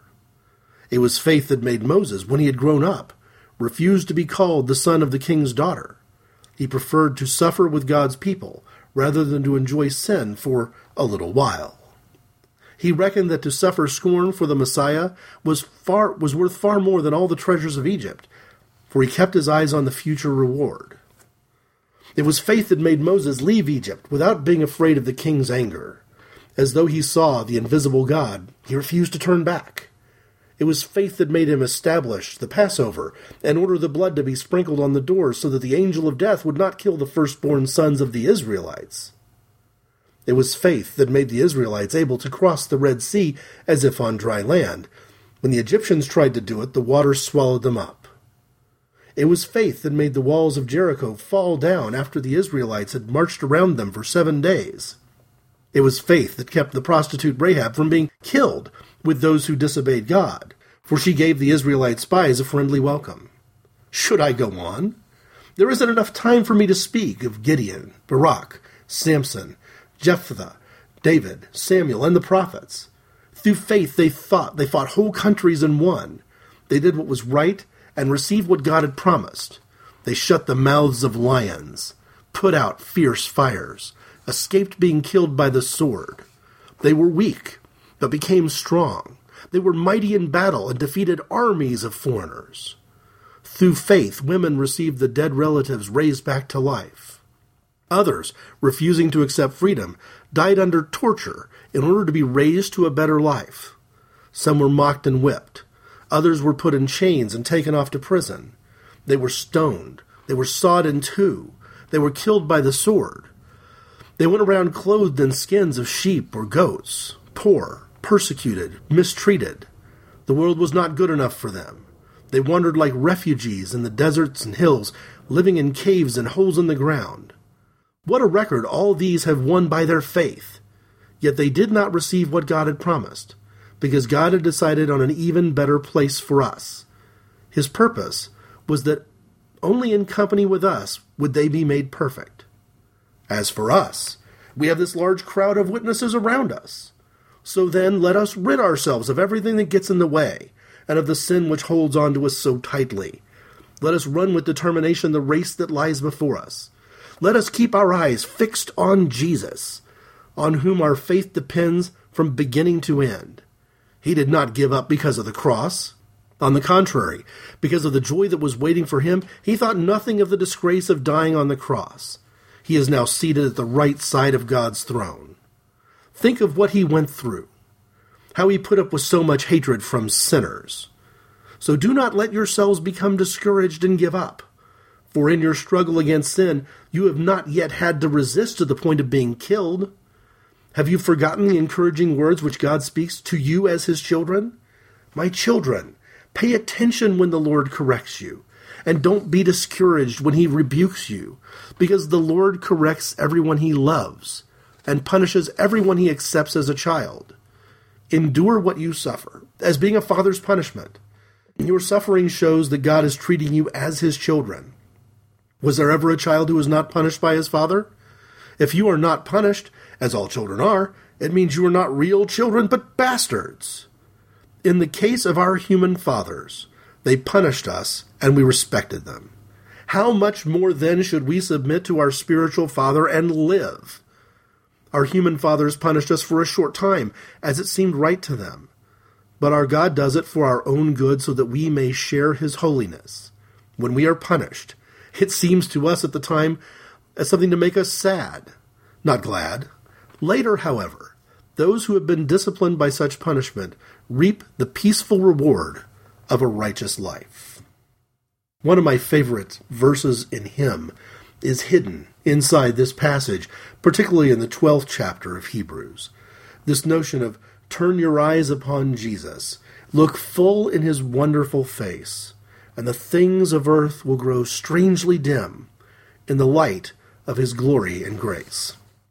I have never, in my life, gotten in front of a church group of any sort, whether on a weekend retreat or at a worship service, and spoken for more than 2 hours uninterrupted. And if I were called to do it, I think I would be quite intimidated. Luckily, most of this has been written down for me in, centuries past in the words of the Bible. And I'm simply sharing the words of the Bible and what they mean to me. But it's still quite a bit to speak. The longest message I think I've ever given is probably 35 minutes, maybe a little more than 35 minutes. And one of the things that I do is I go in to speak a word of witness at that length and in that manner, in front of a room full of maybe 40, 50 people, give or take, is think of the words of that hymn, turning my eyes toward Jesus, and letting all of the things which would be intimidating or distracting be like the world going strangely dim in the light of his glory and his grace. The most important thing about Hebrew Scriptures, though, isn't all these stories that I shared at some considerable length from the book of Hebrews. The most important thing is that the Hebrew Scriptures existed to tell us who Christ is. They're there so that we would know the Messiah when we saw him. And we know this because Jesus tells us so. You often hear Christians talk about fulfilled prophecy, and a lot of those laws exist for no other reason than to paint that thumbnail sketch of who the Messiah would be so that when we saw him, we would know him. So, I'm convinced that Jesus was not homosexual. He lived his life as if asexual, we're told, but I think that from an orientation perspective, he probably wasn't homosexual because we have laws, now fulfilled, sitting in the Old Testament, telling us that's not what the Messiah is going to look like. More to the point, when you study the Scriptures, looking for rules, looking for justifications, looking for loopholes, especially the Old Testament Scriptures, you're failing completely. And I know this because Jesus himself has told us so. John chapter 5, verses 39 to 44. Jesus says this is him speaking. You study the Scriptures because you think that in them you will find eternal life. And these very Scriptures speak about me. Yet you are unwilling to come to me in order to have life. I am not looking for human praise, but I know what kind of people you are, and I know that you have no love for God in your hearts. I have come with my Father's authority, but you have not received me. When, however, someone comes with his own authority, you receive him. You like to receive praise from one another, but you do not try to win praise from the one who alone is God. How then can you believe me? This is Jesus, frankly rebuking not just the people of his time, but anyone to this very day who goes looking to the Old Testament for a set of rules that they can follow and thereby call themselves righteous and exalt themselves as having done God's will. When Jesus is telling us here in this passage, God's will is that you know me, you recognize me when you see me, and those passages you are looking for to find all the justifications you need to do and think whatever you want to do nothing more than tell you who I am. Yet you don't know me. On some level in the back of my mind, the music of Atomic Dog by George Clinton is running through my mind, because this is Jesus, in New Testament speak, doing the equivalent of asking the question, what's my name? Back to Paul, though, because Paul offers words of encouragement that are similar to the words that I shared earlier in Hebrews, in terms of this notion of running the race. Here's what Paul says in Philippians 3, verses 2 through 15. Watch out for those who do evil things, these dogs, those who insist on cutting the body. It is we, not they, who have received the true circumcision, for we worship God by means of his Spirit, and rejoice in our life in union with Christ Jesus. We do not put trust in external ceremonies. I could, of course, put my trust in such things. If any of you think you can trust in external ceremonies, I have even more reason to feel that way. I was circumcised when I was a week old. I am an Israelite by birth, of the tribe of Benjamin, a pure-blooded Hebrew. As far as keeping the Jewish law is concerned, I was a Pharisee, and I was so zealous that I persecuted the church. As far as a person can be righteous by obeying the commands of the law, I was without fault. But all those things that I might count as profit, I now reckon as loss for Christ's sake. Not only these things, I reckon everything as complete loss for the sake of what is so much more valuable, the knowledge of Christ Jesus my Lord. For his sake, I have thrown everything away. I consider all of it as mere garbage, so that I may gain Christ and be completely united with him. I no longer have a righteousness of my own, the kind that is gained by obeying the law. I now have the righteousness that is given through faith in Christ, the righteousness that comes from God and is based on faith. And all I want is to know Christ and to experience the power of his resurrection, to share in his sufferings and become like him in his death, in the hope that I myself will be raised from death to life. I do not claim that I have already succeeded, or that I have already become perfect. I keep striving to win the prize for which Christ Jesus has already won me to himself. Of course, my friends, I really do not think that I have already won it. The one thing I do, however, is forget what is behind me and do my best to reach what is ahead. So I run straight toward the goal in order to win the prize, which is God's call through Christ Jesus to the life above. All who are spiritually mature should have this same attitude. But if some of you have a different attitude, God will make this clear to you. So who exactly is this Paul? To understand the question of who he is, and the authority that led so many of his books to be included in the New Testament, he is the author of more books in the New Testament than any other author. We first have to go back and meet him at a time when he wasn't called Paul at all. This man at the time was going by the name Saul. In Acts chapter 9, verses 1 through 31, the story is told this way. In the meantime, Saul kept up his violent threats of murder against the followers of the Lord. He went to the high priest and asked for letters of introduction to the synagogues in Damascus, so that if they should find any followers of the way of the Lord, he would be able to arrest them, both men and women, and bring them back to Jerusalem. Saul had already overseen the execution by stoning of people who were found to be, as this word said, followers of the way, Stephen being a noteworthy example. As Saul was coming near the city of Damascus, suddenly a light from the sky flashed around him. He fell to the ground and heard a voice saying to him, "Saul, Saul, why do you persecute me?" "Who are you, Lord?" he asked. "I am Jesus, whom you persecute," the voice said. "But get up and go into the city, where you will be told what you must do." The men who were traveling with Saul had stopped, not saying a word. They heard a voice, but could not see anyone. Saul got up from the ground and opened his eyes, but couldn't see a thing. So they took him by the hand and led him into Damascus. For 3 days he was not able to see, and during that time he did not eat or drink anything. There was a believer in Damascus named Ananias, different Ananias than the one cited earlier. He had a vision in which the Lord said to him, "Ananias." "Here I am, Lord," he answered. The Lord said to him, "Get ready and go to Straight Street, and at the house of Judas ask for a man from Tarsus named Saul. He is praying, and in a vision he has seen a man named Ananias come in and place his hands on him so that he might see again." Ananias answered, "Lord, many people have told me about this man and all the terrible things he's done to your people in Jerusalem. And he has come to Damascus with authority from the chief priest to arrest all who worship you." The Lord said to him, "Go, because I have chosen him to serve me, to make my name known to the Gentiles and kings and to the people of Israel. And I myself will show him all the things he must suffer for my sake." So Ananias went, entered the house where Saul was, and placed his hands on him.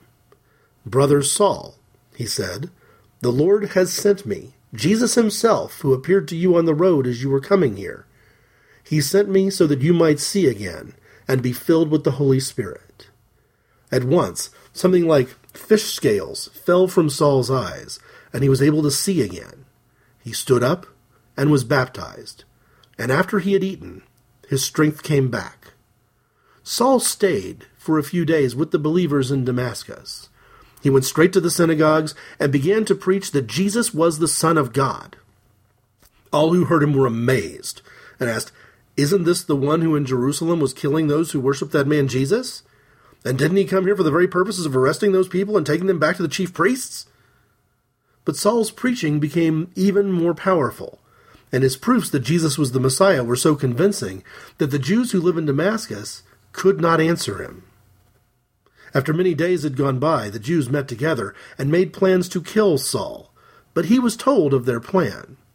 Day and night they watched the city gates in order to kill him. But one night Saul's followers took him and let him down through an opening in the wall, lowering him in a basket. Saul went to Jerusalem and tried to join the disciples, but they would not believe that he was a disciple, and all were afraid of him. Then Barnabas came to his help and took him to the apostles. He explained to them how Saul had seen the Lord on the road, and that the Lord had spoken to him. He also told them how boldly Saul had preached in the name of Jesus in Damascus. And so Saul stayed with them, and he went all over Jerusalem, preaching boldly in the name of the Lord. He also talked and disputed with the Greek-speaking Jews, but they tried to kill him. When the believers found out about this, they took Saul to Caesarea and sent him away to Tarsus. And so it was that the church, throughout Judea, Galilee, and Samaria, had a time of peace. Through the help of the Holy Spirit, it was strengthened and grew in numbers as it lived in reverence for the Lord. In the Saul to Paul transition, conversion story in Acts, Jesus asks, why discriminate? How dare we persecute someone that Jesus has called? It was true of the Jews and the early Christians, and it may be true of today's Christians and people facing challenges and struggles that include evangelical discrimination. We have churches who refuse to let women share what the Lord is doing in their lives, refuse to letting them speak from the pulpit, despite the fact that in John chapter 4, the very first time that Jesus told somebody he was the Messiah and sent them off to share that good news with others, the person he chose as his evangelist was a woman. And don't get me started about the problem of the persecution of homosexuals and the assumption of some in the church that if you're gay, you can't possibly be a Christian, and that no matter what the Lord is doing in your life, and no matter how sincere your faith is, you simply cannot be believed because you're one of them. And the gospel that those folks preach is not a gospel of inness, it's a gospel of outness. Acts also presents something that I've heard described from the pulpit in just this past year as the Paul problem. How exactly do you go from being somebody who has been, say, harshly critical of what some people call the homosexual agenda? How do you turn around and minister hand in hand with those people who are both gay and Christian if you've been one of these anti-gay activists?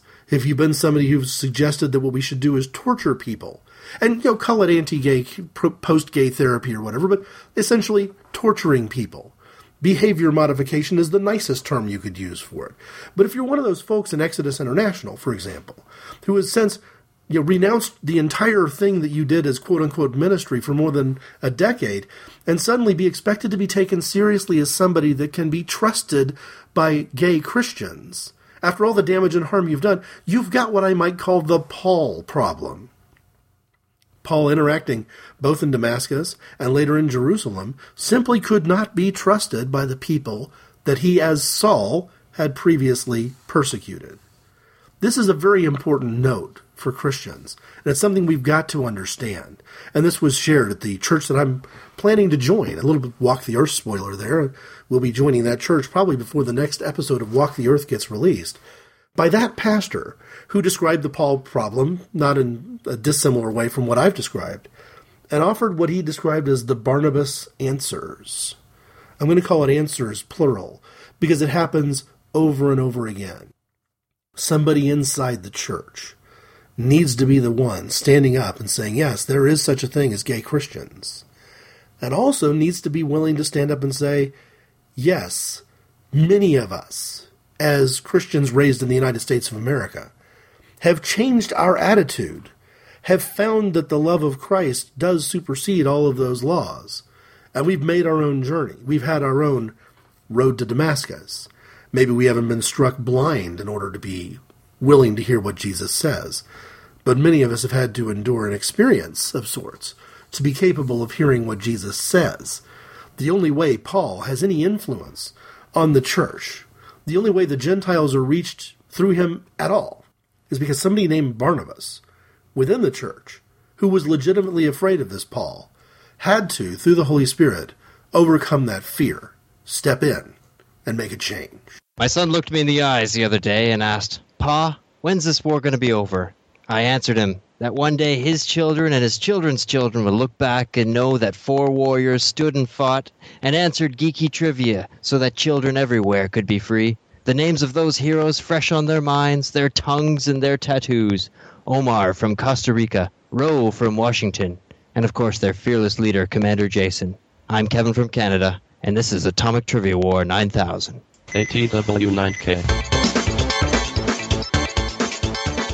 I laugh because I have a note to myself here that says, pick back up in the book of Acts, talk about the story of Peter. I'm not going to do that. I've covered the story of Peter's conversion in a previous Inappropriate Conversation, quoting these same passages at some length. You'll find them in Inappropriate Conversations 131. The episode is called Christianity 301, Taking the Bible Seriously. And despite the fact that Rob Bell is the different drummer for that episode, the episode actually has a heck of a lot to do with Peter. In the interest of time, I won't repeat myself today. I also named the Apostle Peter as a different drummer just a few weeks later, from that October episode over into the very end of December, or the very early part of January. And the episode 136, Converse versus Convert, Peter was the different drummer that day. I won't repeat the passages I shared in that context, because I also talked about him a little bit at the top of the show, this notion of sharing our faith gently and with respect. You see, I've taken some criticism for being, well, critical of the church. But remember the ending of the section in Hebrews chapter 12, where it talks about correcting those we love, that God rebukes like a father those that are part of his family. Does this mean that we ignore those we don't love? Well, not exactly. I look at it more as the work experience. The difference between a performance review or a performance correction and a termination. If I'm giving somebody a corrective review, they've done something wrong, I'm seeking to repair and replace the mistakes that they've made to get them back on the right track, that conversation could have a significant amount of length to it. It could take some time, and it's worth the time. Compare that to a termination. If they've already made enough mistakes and shown no willingness to improve, and I've gotten to the point of deciding that they need to be fired and replaced by somebody else, that conversation, being more serious, isn't going to be at greater length. That conversation, being more serious, is going to be much, much shorter. You've failed, here's why, you're gone. No need to dwell on it. At that point, there's no longer hope of improvement or reconciliation. So from that perspective, if I seem to spend a lot more time looking at the church and criticizing the church and calling on the church to improve, if I keep trying to make sure that the church makes the same turn of Saul to Paul, for example, it's not because I don't care. It's actually because I do. The worst thing of all, though, is this notion of being lukewarm. Revelations chapter 3, verses 14 to 22 puts it this way. To the angel of the church in Laodicea, write, "This is the message from the Amen, the faithful and true witness, who is the origin of all that God has created. I know what you have done. I know that you are neither cold nor hot. How I wish you were either one or the other. But because you are lukewarm, neither cold nor hot, I am going to spit you out of my mouth. You say, I am rich and well off, I have all I need. But you do not know how miserable and pitiful you are. You are poor, naked, and blind. I advise you then to buy gold from me, pure gold, in order to be rich. Buy also white clothing to dress yourself and cover up your shameful nakedness. Buy also some ointment and put it on your eyes so that you may see. I rebuke and punish all whom I love. Be in earnest then and turn from your sins. Listen, I stand at the door and knock. If anyone hears my voice and open the door, I will come into their house and eat with them, and they will eat with me. To those who win the victory, I will give the right to sit beside me on my throne, just as I have been victorious and now sit by my Father on his throne. If you have ears, then listen to what the Spirit says to the churches." What does Jesus mean by rebuking? Did Jesus in fact set the example of turning critically to the church? Absolutely. The Pharisees we are dealing with today need to hear the same thing Jesus shared with the Pharisees of his age. In Matthew chapter 23, it's recorded, starting with verse 1. Then Jesus spoke to the crowds and to his disciples. The teachers of the law and the Pharisees are authorized interpreters of Moses' law, so you must obey and follow everything they tell you to do. Do not, however, imitate their actions, because they don't practice what they preach. They tie onto people's backs loads that are heavy and hard to carry, yet they aren't willing to lift even a finger to help them carry those loads. They do everything so that people will see them. Look at the straps of scripture verses on them, which they wear on their foreheads and arms, and notice how large they are. Notice also how long their tassels are on their cloaks. They love the best places at feasts and the reserved seats in the synagogues. They love to be greeted with respect in the marketplaces and to have people call them teacher.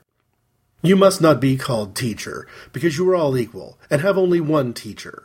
And you must not call anyone here on earth Father, because you have only the Father in heaven. Nor should you be called leader, because your one and only leader is the Messiah. The greatest among you must be your servant. Whoever makes himself great will be humbled. Whoever humbles himself will be made great. How terrible for you, teachers of the law and Pharisees, you hypocrites! You lock the door of the kingdom of heaven in people's faces, but you yourselves don't go in, nor do you allow those who are trying to enter. How terrible for you, teachers of the law and Pharisees, you hypocrites!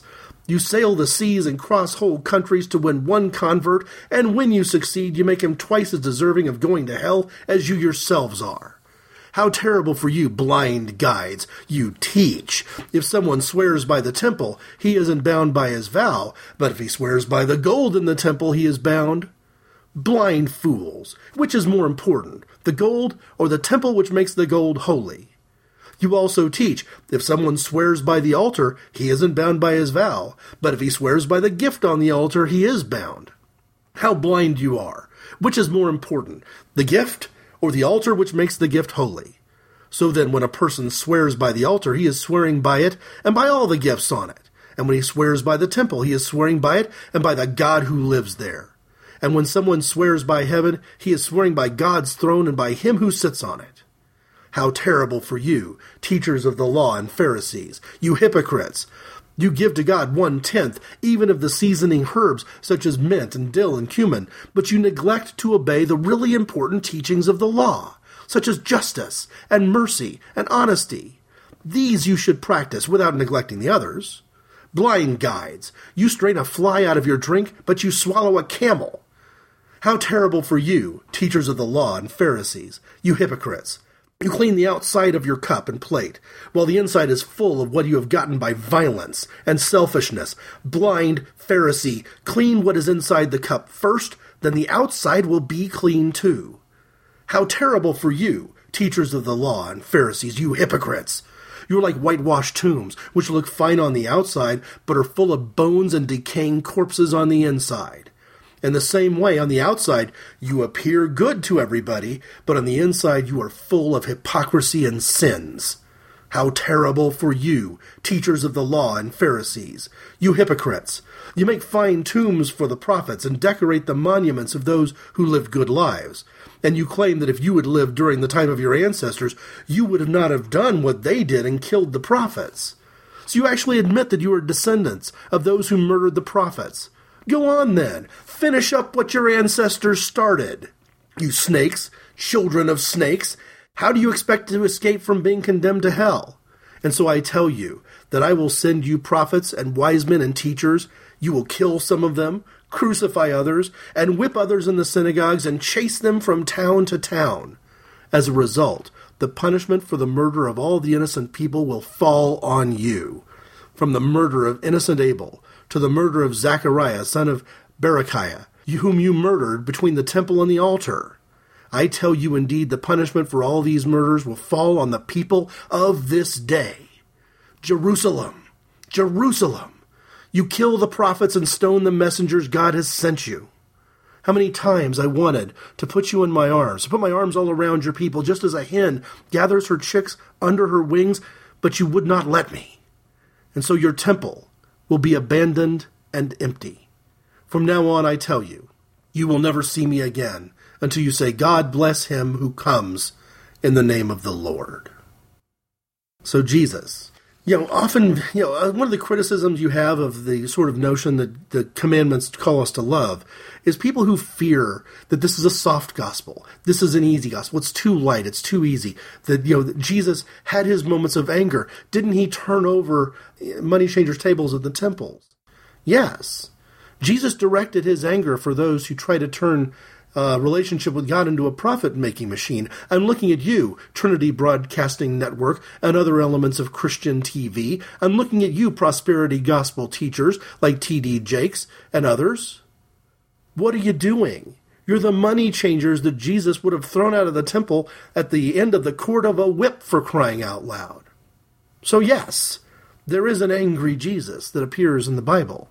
His anger is directed toward those in positions of political power who wrap themselves up in self-righteous religiosity and have the audacity to heap the burden of inequity and injustice upon his people.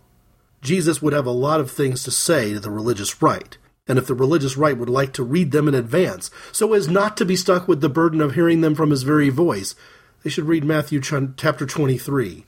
There's a lot written there that is frankly directed at them. So what about the rest of the story? It doesn't make sense to me to spend this much time sharing from the New Testament in particular and talking about the gospel message and not get all the way to the good news. Plus, this good news ends with a calling. My belief is that Jesus, through his crucifixion and his death on the cross, and later resurrection, fulfilled all the law. What does Jesus have to say about it? And how did Jesus reveal himself? I'm going to choose to look at Matthew chapter 28, because Luke chapter 24 is a section that I shared just a few episodes ago in the Inappropriate Conversation show called The Idea of Christ, number 146. Instead, here's Matthew's Gospel, chapter 28. After the Sabbath, as Sunday morning was dawning, Mary Magdalene and the other Mary went to look at the tomb. Suddenly there was a violent earthquake. An angel of the Lord came down from heaven, rolled away the stone, and sat on it. His appearance was like lightning. His clothes were white as snow. The guards were so afraid that they trembled and became like dead men. The angel spoke to the women. "You must not be afraid," he said. "I know you are looking for Jesus who was crucified. He is not here. He has been raised, just as he said. Come here and see the place where he was lying. Go quickly now and tell his disciples he has been raised from death, and now he is going to Galilee ahead of you. There you will see him. Remember what I have told you." So they left the tomb in a hurry, afraid, yet filled with joy, and ran to tell his disciples. Suddenly Jesus met them and said, "Peace be with you." They came up to him, took hold of his feet, and worshipped him. "Do not be afraid," Jesus said to them. "Go and tell my brothers to go to Galilee, and there they will see me." While the women went on their way, some of the soldiers guarding the tomb went back to the city and told the chief priests everything that had happened. The chief priests met with the elders and made their plan. They gave a large sum of money to the soldiers and said, "You are to say that his disciples came during the night and stole his body while you were asleep. And if the governor should hear of this, we will convince him that you are innocent and you will have nothing to worry about." The guards took the money and did what they were told to do. And so that is the report that spread around by the Jews to this very day. The 11 disciples went to the hill in Galilee, where Jesus had told them to go. When he saw them, they worshipped him, even though some of them doubted. Jesus drew near and said to them, "I have been given all authority in heaven and on earth. Go then, to all peoples everywhere, and make them my disciples. Baptize them in the name of the Father, the Son, and the Holy Spirit, and teach them to obey everything I have commanded you. And I will be with you always, to the end of the age." Go then. Doesn't it seem that many Christians today are unwilling to go anywhere? You set up a shingle, you put your meeting times for worship, you unlock the doors for most people but not all, and you expect them to show up. But what Jesus told his disciples to do, what he told his church to do, was not to sit and wait, but to go and do. The last passage I'll share in this long, Bible-filled Inappropriate Conversations episode is just a reminder of who we're supposed to go see. Because, again, Even if I were to convince some churches to leave their church walls and to go out and interact with other people, my guess is that there are some corners of society they wouldn't go into. Corners of society where they have decided that those people are unworthy. They fall outside of, say, planks in the Republican Party's platform, and therefore they are not the kind of people we want to be sharing this important, powerful piece of information with. It raises the question, the obvious question, about Jesus and sinners. There are numerous examples across all the Gospels, so many that there's no way it would make sense for me to try to outline them all. I hope I've demonstrated to anybody who's not familiar with the Bible that passage after passage after passage of parallels can be found.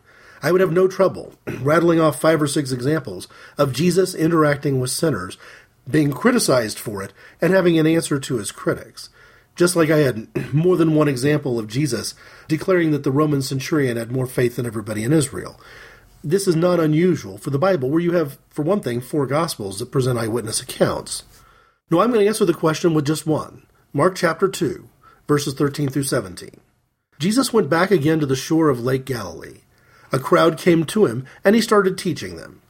As he walked along, he saw a tax collector, Levi, son of Alphaeus, sitting in his office. And Jesus said to him, "Follow me." Levi got up and followed him. Later on, Jesus was having a meal in Levi's house. A large number of tax collectors and other outcasts following Jesus, and many of them joined him and his disciples at the table.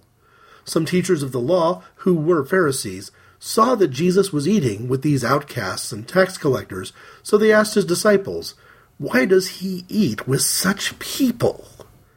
Jesus heard them and answered, "People who are well do not need a doctor, but only those who are sick. I have come not to call respectable people, but outcasts." The story of the Good Samaritan comes to mind. Who are our neighbors, and how are we supposed to love them? Or the question I've asked churches as I've visited churches for the Walk the Earth podcast is, which neighbors in your congregation am I not allowed to love? I want to love my neighbor as I love myself. That includes people that some churches simply don't have time for. So the last word we hear in Matthew's Gospel is essentially a go and do likewise, much like the ending to the parable of the Good Samaritan. And it raises the question, who should go and do likewise? I mentioned earlier, we can't trust this to someone who's going to act on our behalf, a deacon, an elder, a pastor, a priest. No, ordinary people is who Jesus is telling to go and do likewise. The voice of any believer will suffice. And my inspiration for picking the different drummer this week comes right from this moment. Regular, everyday Christian people coming to terms with the idea that they don't just get to hide behind the prejudice of Christian religious tradition and leave out some neighbors, trusting that the Lord will forgive them because the pastor, the priest, the pope told them so. Our different drummer is Nicole Villacrez. You know, I've had conversations on Facebook with, my Christian uncle who doesn't understand where I'm coming from with this, and we're cordial. And You're so much more accepting than I am. Well, these are my people, I know. And what I love is Pride 48 is my people too. So I can love my groups of people, and understand where they're coming from and know that when I'm with a Christian who believes the way I used to believe, I have to be patient with them and I have to share my point of view. Go, what? We don't hold that against you, Nicole. You've evolved. You're so cute. Well, we all have to come from somewhere, right? Everybody has to come to things in their own time. You can't force anything on anyone. You can't force someone to believe something that they either choose not to or just don't. Right. You can't force someone to change a belief system they have. Everyone has to come to everything in your own time, and you've just come to it faster than some others. Sure. And some people will never get to that point. Well, I'm really, I got to say thank you to everybody and the folks I met at Pride 48 2 years ago who were just so kind to me and so accepting of me as a Christian. and non-judgmental. And it was those kinds of attitudes, and your attitude and TJ's attitude and the Divine Miss L's attitudes, that made me go, I got to get back to the book. Me and the book got to get together and talk about some of this, because it doesn't work with the Holy Spirit inside of me. Holy Spirit is ringing true in people who I've been taught don't have any truth. It's like, oh, wow. So I'm responsible before God for what I believe. I don't get to point to a pastor or to a book and say, well, they told me, no, I am responsible for my beliefs before God. Small town quirks and coolness, yeah. We're sending you a warm greetings from nowhere. Two best friends with a lot to say about small town life in the USA. Christina and Nicole got gossip to share, and they're sending every one of you greetings from nowhere.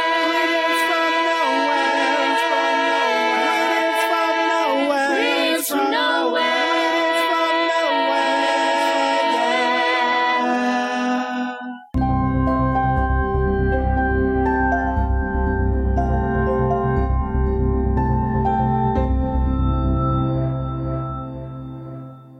I'm hopeful that Nicole Villacrez will be a familiar name, partly because I hope that there's something of a community of Inappropriate Conversations listeners who may be familiar not just with my show, but also with Greetings from Nowhere, either having encountered me through them or them through me.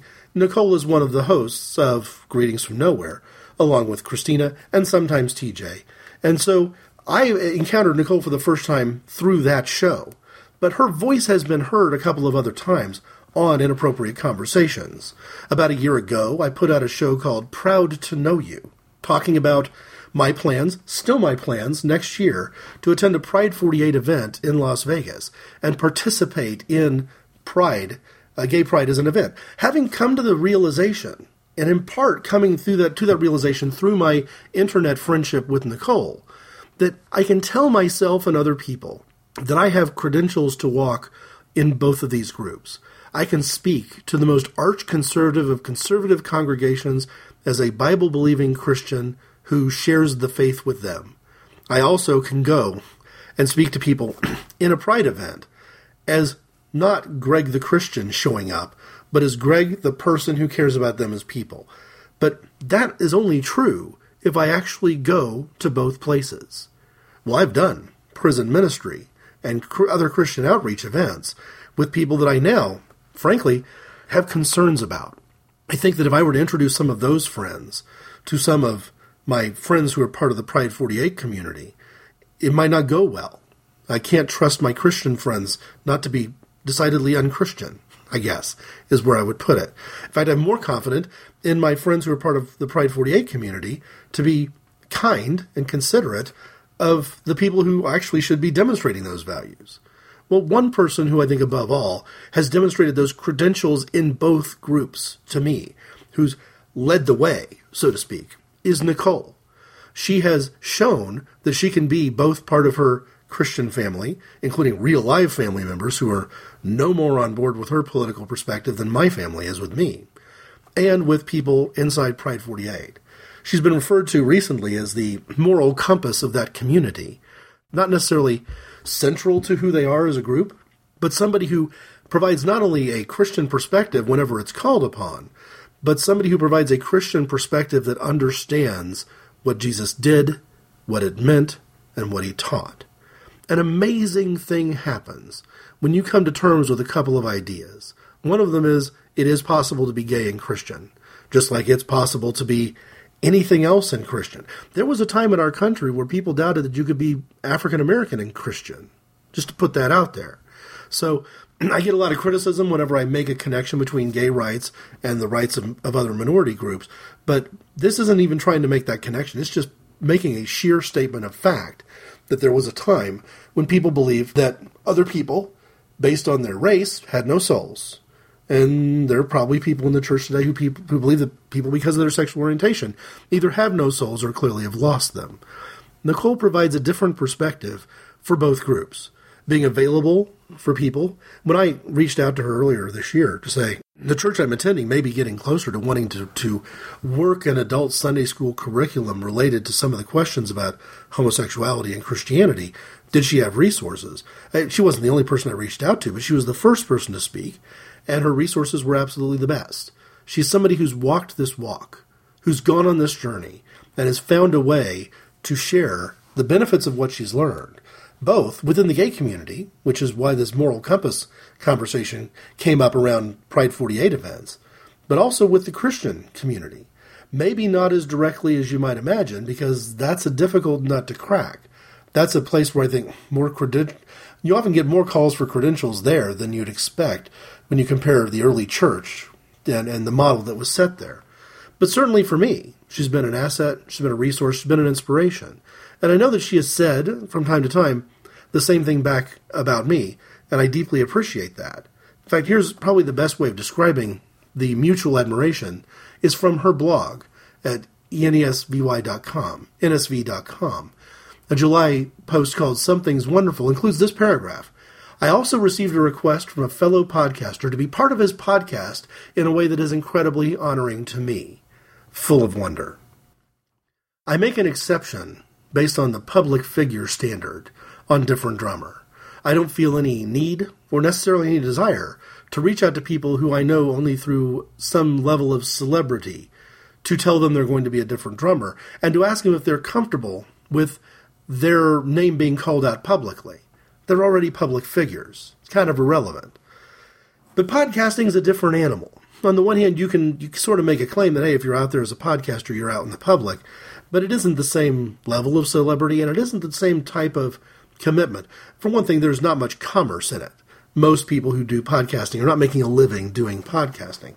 So I reached out to her and said, yeah, I'm very interested in naming you as a different drummer, and specifically for episode 150, because it's going to have so much scripture in it that it only makes sense for me to pick somebody who I think shares my love for the Lord and for the scriptures in much the same way, and it would be so much better if it was somebody that I actually knew. That notion of an everyday believer being the ones who go and share the good news. The biggest question I ask is whether I should identify the person by their whole name. A year ago in that Proud to Know You episode, I named Janet from Christians Tired of Being Misrepresented as a different drummer, and she was rightfully hesitant about that because of harassment that she had received due to just having a slightly different perspective on Christianity than what the religious right holds up to be true. Here is Nicole's answer. You can call me by my full name. I think it is part of how the Lord is calling me to be. I'll never forget Christina telling me of a dream she had where she was sitting on a park bench talking with the angel Gabriel. I kid you not. And Gabriel told her, we just have to get Nicole out there. And Christina's answer was like, I know, right? There was more to it, but I remember really being hit on the head with the idea that God actually wanted me to be seen. That for some reason, the things I had to say mattered. I think I'm doing right by him. I'm working on it. Well, in that spirit, one thing I can do for Nicole is name her a different drummer and say, I don't think there's someone better on this issue of pulling Christ out of the closet of Christian homophobia than somebody who has done the work, done the praying, done the research, done the interacting, asked the questions, shared the love, been patient with those who are unloving, accepted willingly the love of those that she's gotten in return, because some of the people that she's interacted with online are not at all used to having Christians being even remotely kind, much less loving. She's done the work. She deserves the credit, both in the sense of being an everyday believer, not somebody who's the next St. Augustine, for example, but also in the sense of somebody who I find to be a person who has led the way. When I hit this moment in my walk of finding Greetings from Nowhere as a podcast, I had mentally gotten to the place of understanding what the Bible said and what Jesus wanted me to do in relation to gay people of all sorts, gay Christians, but also gay people who are so far away from Christianity it's not even a conversation point, and allies who are, perhaps because of the way the church has acted, so far away from Christianity that's a non-starter. But that moment of interaction was, to me, it was all intellectual. It was all head. Getting that to move fully and completely from a head knowledge to a heart knowledge it required the leadership of others. It required an example that I'm not sure I had prior to listening to some of the folks in the Pride 48 community, in particular, that community's moral compass, Nicole Villacrez.